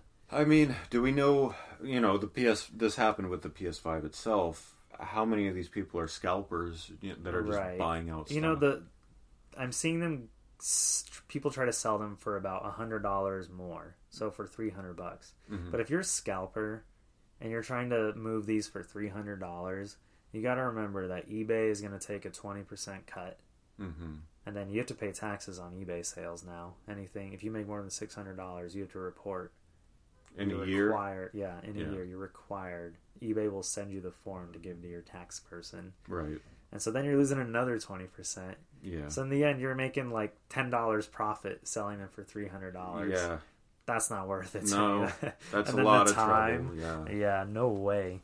Yeah, I don't think it's worth reselling stuff anymore. No. Yeah. If they sold it for more and it was if they were moving them for $500, and there was demand for it at $500, then okay, sure. Then, so yeah, I don't know that a lot of people are buying these from resellers. Okay. I'm guessing Sony was probably, they didn't want to go all in on this. They wanted to sell out, and they're probably really pleased with what happened. That they've basically sold out. They say there's going to be more coming in December, so they clearly have more on the way, but they went a little more conservative. Rather than have hundreds of these things on shelves not selling and then having to discount them to like $100 a year later, right? Which was what I was originally hoping for. Right. When I first heard about this, I was like, I'll pay $100 for this, but no way in heck am I paying $200. Right. So, I guess it's a success by all marks so far. I mean, if people who bought one are happy, for the most part, it seems that way. There's some people disappointed about some of these issues that it's experienced, but, the thing gets a firmware update out of the box, so who's to say there won't be more updates to it? Right. And maybe there could even be more features added to it over time as well. I mean, do you think this is something Sony is going to really go all in on? No, absolutely not. I mean, do you think there's going to be more iterations of the Portal? Yeah, of course that depends on the longevity of people playing with them. Using it, yeah. Because I'm sure they're monitoring, like, how many people are engaging with the hardware. Like, sure, we sold out. I think a whole big component to this push to everything be online at all times has to do with data collecting, obviously. Yeah. So, yeah, they're definitely monitoring usage. Player habits and all that stuff feeds into the machine of whatever they're doing next. They probably are tracking when you're using a different Wi-Fi than your home network, just to know how many people are playing truly remote. But yeah, if it's that big of a success, I mean, I think what Sony has always wanted to have a handheld device be a success that's going to continue. I mean, the PSP was massive. That thing sold like over 100 million units. Yeah, that's a good point. So just having a successful device apparently doesn't mean that Sony's going to keep it alive. Yeah, I mean, they made a follow-up to the PSP. They made a few. And then they went all digital with I mean, yeah, they made the PSP Go. Right. But I mean, like, the true follow-up to the PSP is the PlayStation Vita. Right. And this isn't a follow-up to the Vita. No, we should be clear. This is an accessory for the PS5. And, like, considering it that, or anybody online considering it that, is going to be a misdirection. I mean, you can pretend while you're playing it. That is native, yeah. Yeah, I mean, like, and you can be convinced pretty easily that it is, The experience feels like it. Yeah. But it's not. It's not. No. I mean, there's a part of me, like, how mad are you? Well, are you mad if in 2 years they put out a new, PlayStation Portable 2? Like a Slim or something? No, they put out, like, a true new handheld that has this form factor, this experience with remote play, but also has, like, native games on it. Or games played locally. Would I be mad? Yeah, like, are you like, man, why did I invest in this? Because now there's, like, clearly a better thing. Well, no, because they got it essentially for free. That's true. You can't be mad. Right. But, to answer your question, no. 2 years from now, no. I'd be a little miffed. But I'd be happy, period, that Sony was getting back into, like, a second I think that would be my focus, too. Yeah. I mean, like, if I was someone who maybe didn't have as much extra income, I could see myself being upset. Like, are you for real? Right. I mean, that's how it goes. They have to try something new and see how it goes. Okay, so let's say they never put out something new. 5 years from now, PlayStation 6 comes out. This isn't compatible with PlayStation 6. Well, it's a PS5 peripheral, and that's how I see it. But then during PS6's life cycle, they never released something similar. Are you like, what the heck? No. No? No, I mean, I would maybe wonder why, but I wouldn't be upset necessarily. Like, remote play... Well, I mean, because, the Vita could do remote play on PS4 and PS3. Right. Whereas this, doesn't connect to a PS4, even though it probably could. Yeah, they probably could make it. Yeah, I mean, the Remote Play app works on PS4 and PS5 still. Right. I mean, a PS5 has a PS4 in it. Essentially, yeah. So, yeah, I don't know. I would hope that if they only ever continue to make this one model of PlayStation Portal, you notice they don't call it PlayStation 5 Portal. Right. Yeah, that's a good point. They just call it PlayStation Portal. So I would hope that it continues to be... I mean, it doesn't need anything extra to stream, I mean, if you think about it, now that you mentioned that, PSVR is not called PlayStation 4 VR. And it is compatible on PlayStation 5. Yeah. So this could just be like a new pillar for them of products. to use Nintendo's Pillar term. of products, love it. You know, Well, if we didn't already have a name for this episode, that's right. what I'd call it. Pillar of products. Yeah. Dang, that's so good. We need to save that one for something. Yeah, for sure. You know what I mean? Like, the Portal is their streaming device line of products. Their PSVR is their virtual reality line of products. You know, so I could see it kind of being that, you know, like just a line of products right. that are it's sort of independent from their console line, you know. But yeah, that's a good observation that they didn't put a 5 in the name. Yeah, I think so too. Yeah, so hopefully this is something that lives on. Even if they make more form factors of the Portal, maybe they'll just continue to be forwards compatible. I mean, the PlayStation 5 probably has 5-6 years in it before we even see a hint of a PlayStation 6, I think. Oh, yeah, definitely. I think, you know, every generation seems to get longer and longer. It seems to be about 10 years for Sony. Nowadays, yeah. I mean, Nintendo's Wii U cycle was very brief. It was very brief. Well, you know, 4.5 years. That's pretty brief. Yeah. Oh, yeah. They had to move on. But I think Sony consistently has been about 10 years. Well, PlayStation 5 or PlayStation 4 came out in 2012. And it's 2023, and oh yeah, that's true. I guess PS4. There's a big cross-gen gap. Yeah. Now. Oh yeah. I mean, geez, the PS2 was still being sold well into and manufactured well into the PS4's life. Right.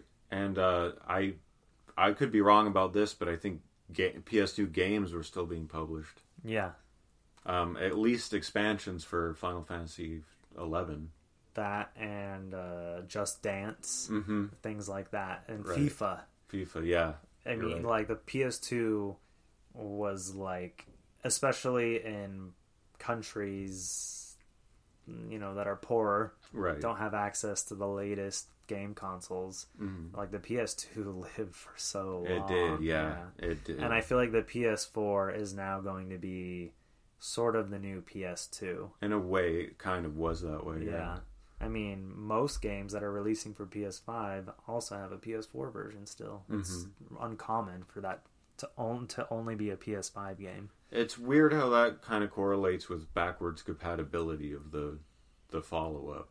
Yeah. You know? I mean, you know, like sometimes you'll see like, oh, the PlayStation 4 version is cheaper than the PlayStation 5 version. It's like, well, you'd be missing out on some enhancements if you bought the PS5 version over the PS4 version. Right. It's like, well, I just want to play the game. You know, what do? I pay less, right? Or do I pay a little more to get the premium experience that I bought the new console. I probably want the best experience. Which is kind of weird when we're talking about PS4 and PS5, because PS4 also had the PS4 Pro that gave it some upscaling and some enhancements, and then PS5 is an enhancement on those enhancements in a way.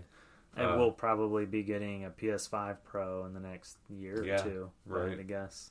I don't think I'll jump on that. No, I don't even think I'll be jumping on the Slim right now. Oh, no. I mean, I would only buy the Slim if I didn't already have a PlayStation 5, I guess. Right. Now, pretty soon, players won't have a choice. As soon as the old stock is gone, the only PS5 on the market is going to be the new Slim model. Right. With the detachable disc drive that we know has issues now due to its internet required it's connectivity. It's checksum server connection.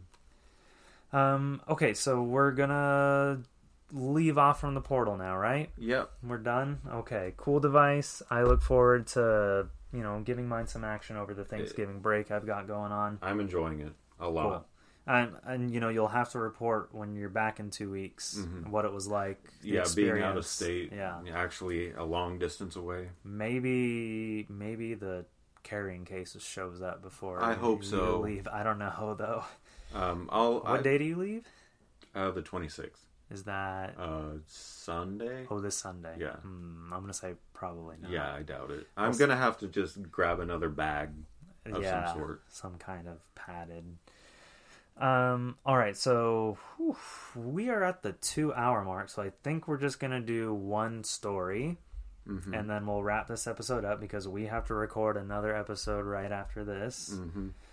So we're going to talk about another handheld device. All right. Valve announced the new Steam Deck OLED model. So what is the Steam Deck? The Steam Deck came out about 2 years ago.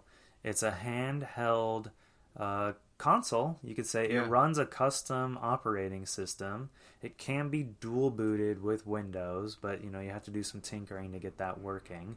But it's essentially Valve's own console that runs Steam OS and runs games purchased on Steam. Right. So this doesn't play discs. You can't install... Well, I guess you might be able to install a game via a disc if you boot it into Windows or something. Right. There's no removable media on this. Yeah, exactly. You'd have to plug it in via USB, which it does have some USB ports. Right. And so this device was made to essentially be a portable way to access your PC games. And it was, by all accounts, a pretty good success. It had some issues, short battery life, kind of a subpar screen. They cut some corners to get the price where they wanted it to be. But the OLED model, which has a brand new OLED screen, which means blacks are really black, colors really pop. Right. They're going to be more vibrant. It's all around the preferred type of screen. Even on the Vita, that was the preferred. Yeah, the Vita launched with an OLED in 2011, I think it was. And that was revolutionary. The Switch got an OLED model mid-life cycle, like 3 years ago now, I think, or 2 years ago. And now the Steam Deck is getting an OLED model. So what's changed? The screen has increased in size by just a little bit. It's now 7.4 inches. It has the same resolution. It's now compatible with the very new Wi-Fi 6E, which is like a 5G internet, Wi-Fi connection. Now 6E is the next evolution of that. So that can help if you have a really new router. It can help with download speeds and things like that, which the Steam Deck was known for taking a really long time to download games. And smoother online play due to it being Wi-Fi 6E compatible. It also has a bigger battery. Depending on the game you're running, Steam estimates, or Valve I should say, estimates that you'll get 3 to 12 hours of playtime compared to the 2 to 8 hours of playtime of the original Steam Deck. Part of this is due to the OLED screen, which are far more battery efficient than an LCD screen is. I don't even know why companies use LCD. It's cheaper. It's a lot cheaper. OLED screens are significantly more expensive. If you go to the store at Best Buy and you compare an LED or an LCD and an LED screen to an OLED screen, the price jump goes like up $1,000. Like you can get smaller OLED screens for another $50 or so. But yeah, when you start getting big, like it's crazy how much the price jump is. It more than doubles in a lot of cases. Gotcha. The onboard APU is also more energy efficient. This is it doesn't have a CPU. It has an APU. So it runs a little differently than like a PC would. The power supply is the same. It does come with a longer cable, which is nice. It has a bigger fan, updated thermals, which means the unit will run a lot cooler. The unit is also 30 grams lighter, only a 5% difference. Yeah. No one's really going to feel that, I don't think. That can make a big difference, though, I feel. I mean, I guess I would feel like I would need to see 10 or 15% before I'd really... If I had them both in each hand, I don't know that I'd be able to tell which one is lighter with only 5% difference. I mean, when you're playing. Yeah, like long term, if you're holding it up right, that may keep you from getting 5% less tired. Right. Before your hands are like, I need a break. Yeah. and it now has a 90 hertz refresh rate, up from 60 hertz. So it can now do like 90 FPS. You know, PC gamers are known for wanting their FPS to be as good as it can be. So that's definitely improved. And like a lot of phones nowadays do 90 and 120. And when you compare 90 to 120 next to 60, it's so apparent. Oh yeah. You have to kind of compare, but 60 next to 120 especially, you can really tell. It's like night and day. Yeah. You know, I remember when the whole 60 FPS thing kind of started like a decade ago. Mm-hmm. People were like, I don't see a difference, you know, like, or it doesn't make any difference to me. And like, I don't know how people could say that, because it's 30 to 60 is a big that's difference. Noticeable as well. That's the most noticeable. Like the easiest way to see that, if you own Mario Kart 8 Deluxe, mm-hmm. if you're playing multiplayer with more than 2 people, so 3 or 4 people on a local system, the game runs at 30 FPS. Mm-hmm. If you're playing in solo, it runs at 60. Right. So I encourage you, go play Mario Kart 8 Deluxe by yourself, and then immediately switch to a multiplayer match afterwards, and it feels like you're playing like a slowed down version of the on game. really, really high octane or fast moving, stuff. That's when 30 really starts to not work. Yeah. But I've noticed that too. Games will switch frame rates or lock frame rates depending on different features and stuff like that. Oh yeah, they have to. Yeah. And on console, people thought like PlayStation 5, Xbox Series X, finally all games on consoles will run at 60 frames per second. Right. Asterisk. That's not what happened, right. Because instead of game developers tend to prioritize graphics over frame rate for mm-hmm. whatever reason. So they'd rather push the visual fidelity further mm-hmm. than give people better frame rate. Now, we are seeing a lot of people offering options. It's because screenshots sell. That's right. That's, Yeah. Now, we do see more games offering different modes. There's like a fidelity mode. There's an FPS mode. Mm-hmm. So players are getting more options, almost like they do on PC, where mm-hmm. you can fiddle with options to make the performance run better. I feel like that's almost mandatory on PC in a lot of cases. Oh yeah, because of all the different graphics cards and computers that can be used. Right. You have to offer that kind of customization. It's weird to see it on console. I don't know if I've ever played a console game and had that much. Maybe you just haven't explored the options, but like I know like all the new Spider-Man games from Sony, they all offer like 2 different modes. Like you can play fidelity mode or like a smooth 30 frames a second. Yeah, and it feels fine until you turn on 60 FPS, right. And then swinging around New York City is like, whoa, it feels so much better. But then you are losing some of the post-processing effects and things like that. Reflections and water effects. Yeah, you're now getting like very generic reflections and not mm-hmm. like authentic real ones. Right. And so there's 3 variants of the OLED Steam Deck. There is a 512 gigabyte model, which they're selling for $549. There's a 1 terabyte model with anti-glare screen coating for $649. And then there was a limited edition 1 terabyte transparent variant with anti-glare screen coating for $679. So you're paying $30 more to get the transparent model, meaning that like you can see the internals of the mm-hmm. system, kind of like one of those old school Game Boys or N64s. Right. Game Boy Color and stuff. So these went on sale last week. I know it was a bit of a mess trying to order one initially, but my understanding, last I checked... We're talking just about the limited edition? No, all 3 models went on sale at the same time. The limited edition's gone. That one's sold out. Okay. But you can still place an order right now for the 512 and the 1 terabyte. They met demand, and now you can still just order one and get it within a week or so. Mm-hmm.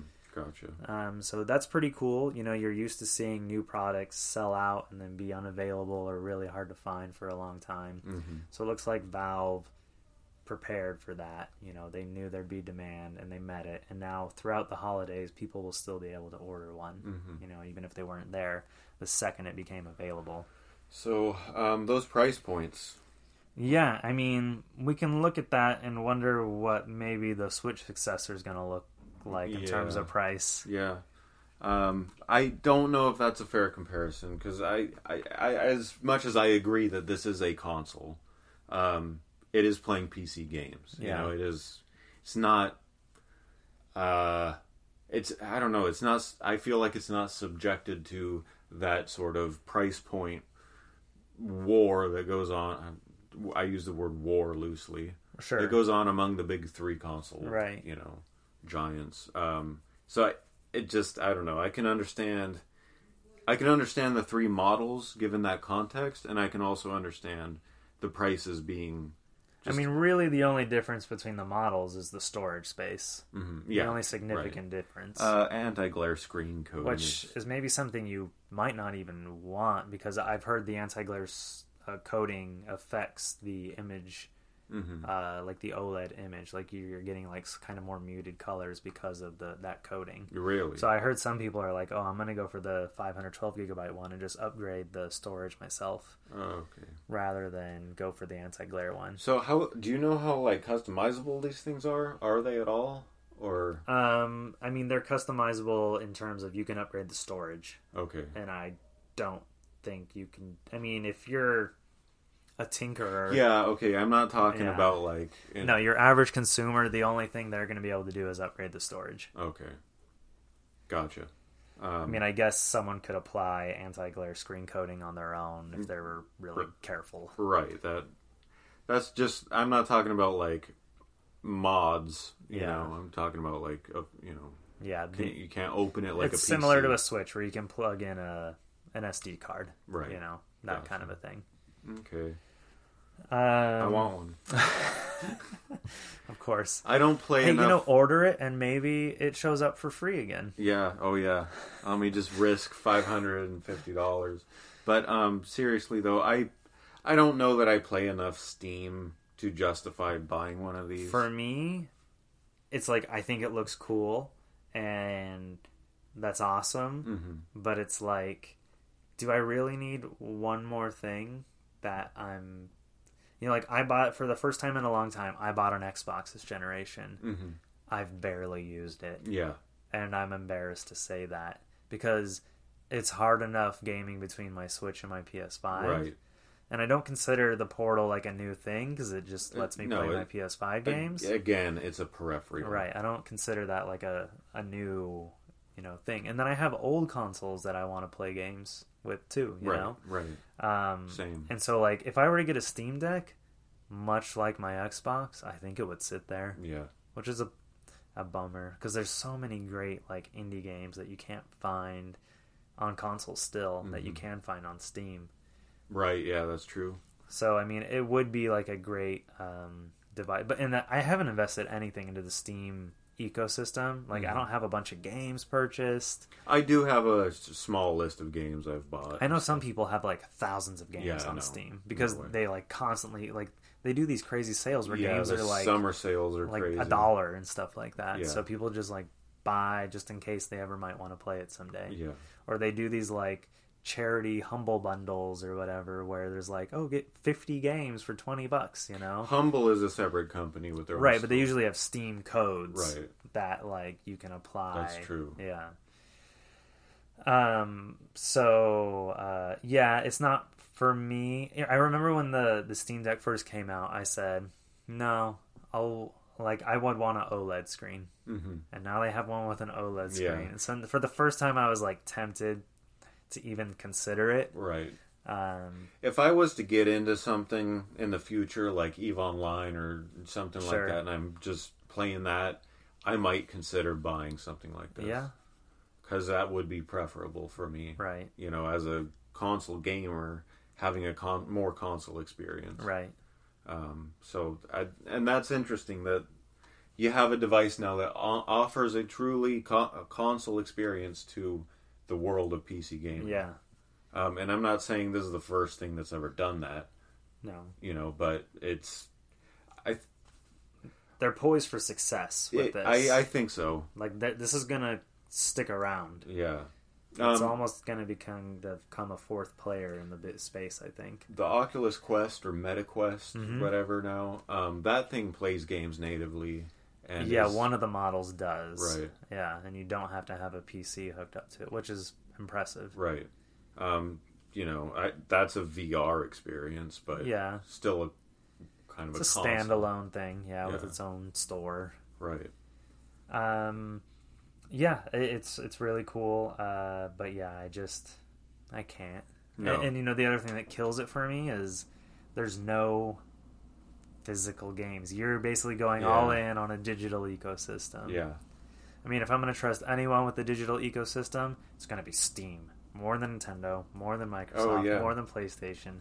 I trust Steam to be around far longer than I do any of these other three companies protecting people's digital purchases and making them forwards compatible. Yeah, that's because Steam never comes up with a new eShop. Right. It says, that one's gone. Yeah, now. Right. I mean, PlayStation and Microsoft seem to be going that way where their old content is accessible on the newer platforms, and hopefully they stay that course. It seems like in Nintendo's case, at least, they want you to buy it again, though. I think that's going to change. They've been saying stuff. They've been talking about how the eShop and the Nintendo account are going to stick around moving forward. Mm-hmm. So it's my hope that you'll be able to download and play things that you've purchased previously digitally and hopefully physically. Right. It seems like that has to be the inevitable way to go. It's just not viable to have to rebuy virtual console, re-releases every generation. I don't think.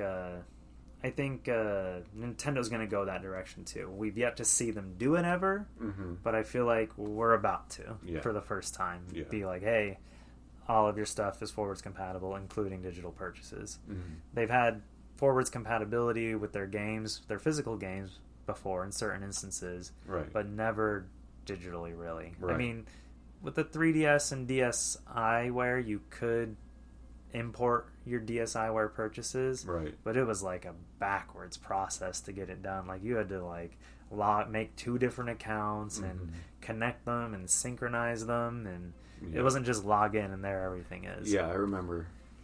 Yeah, it was an afterthought. Yeah. Well, we had some other stuff we wanted to talk about, but I think we're going to have to move it over to the next episode. Which we will be recording right about now. Immediately after this one. And the Corn Guy is here, right on cue. Right on cue. I don't know if the mic picks him up. I hope he does. He's like the third unofficial member of the show Last time I spot checked the last episode, I didn't hear him, but we were talking about him. Yeah, okay. Well, we're going to sign off. End transmission.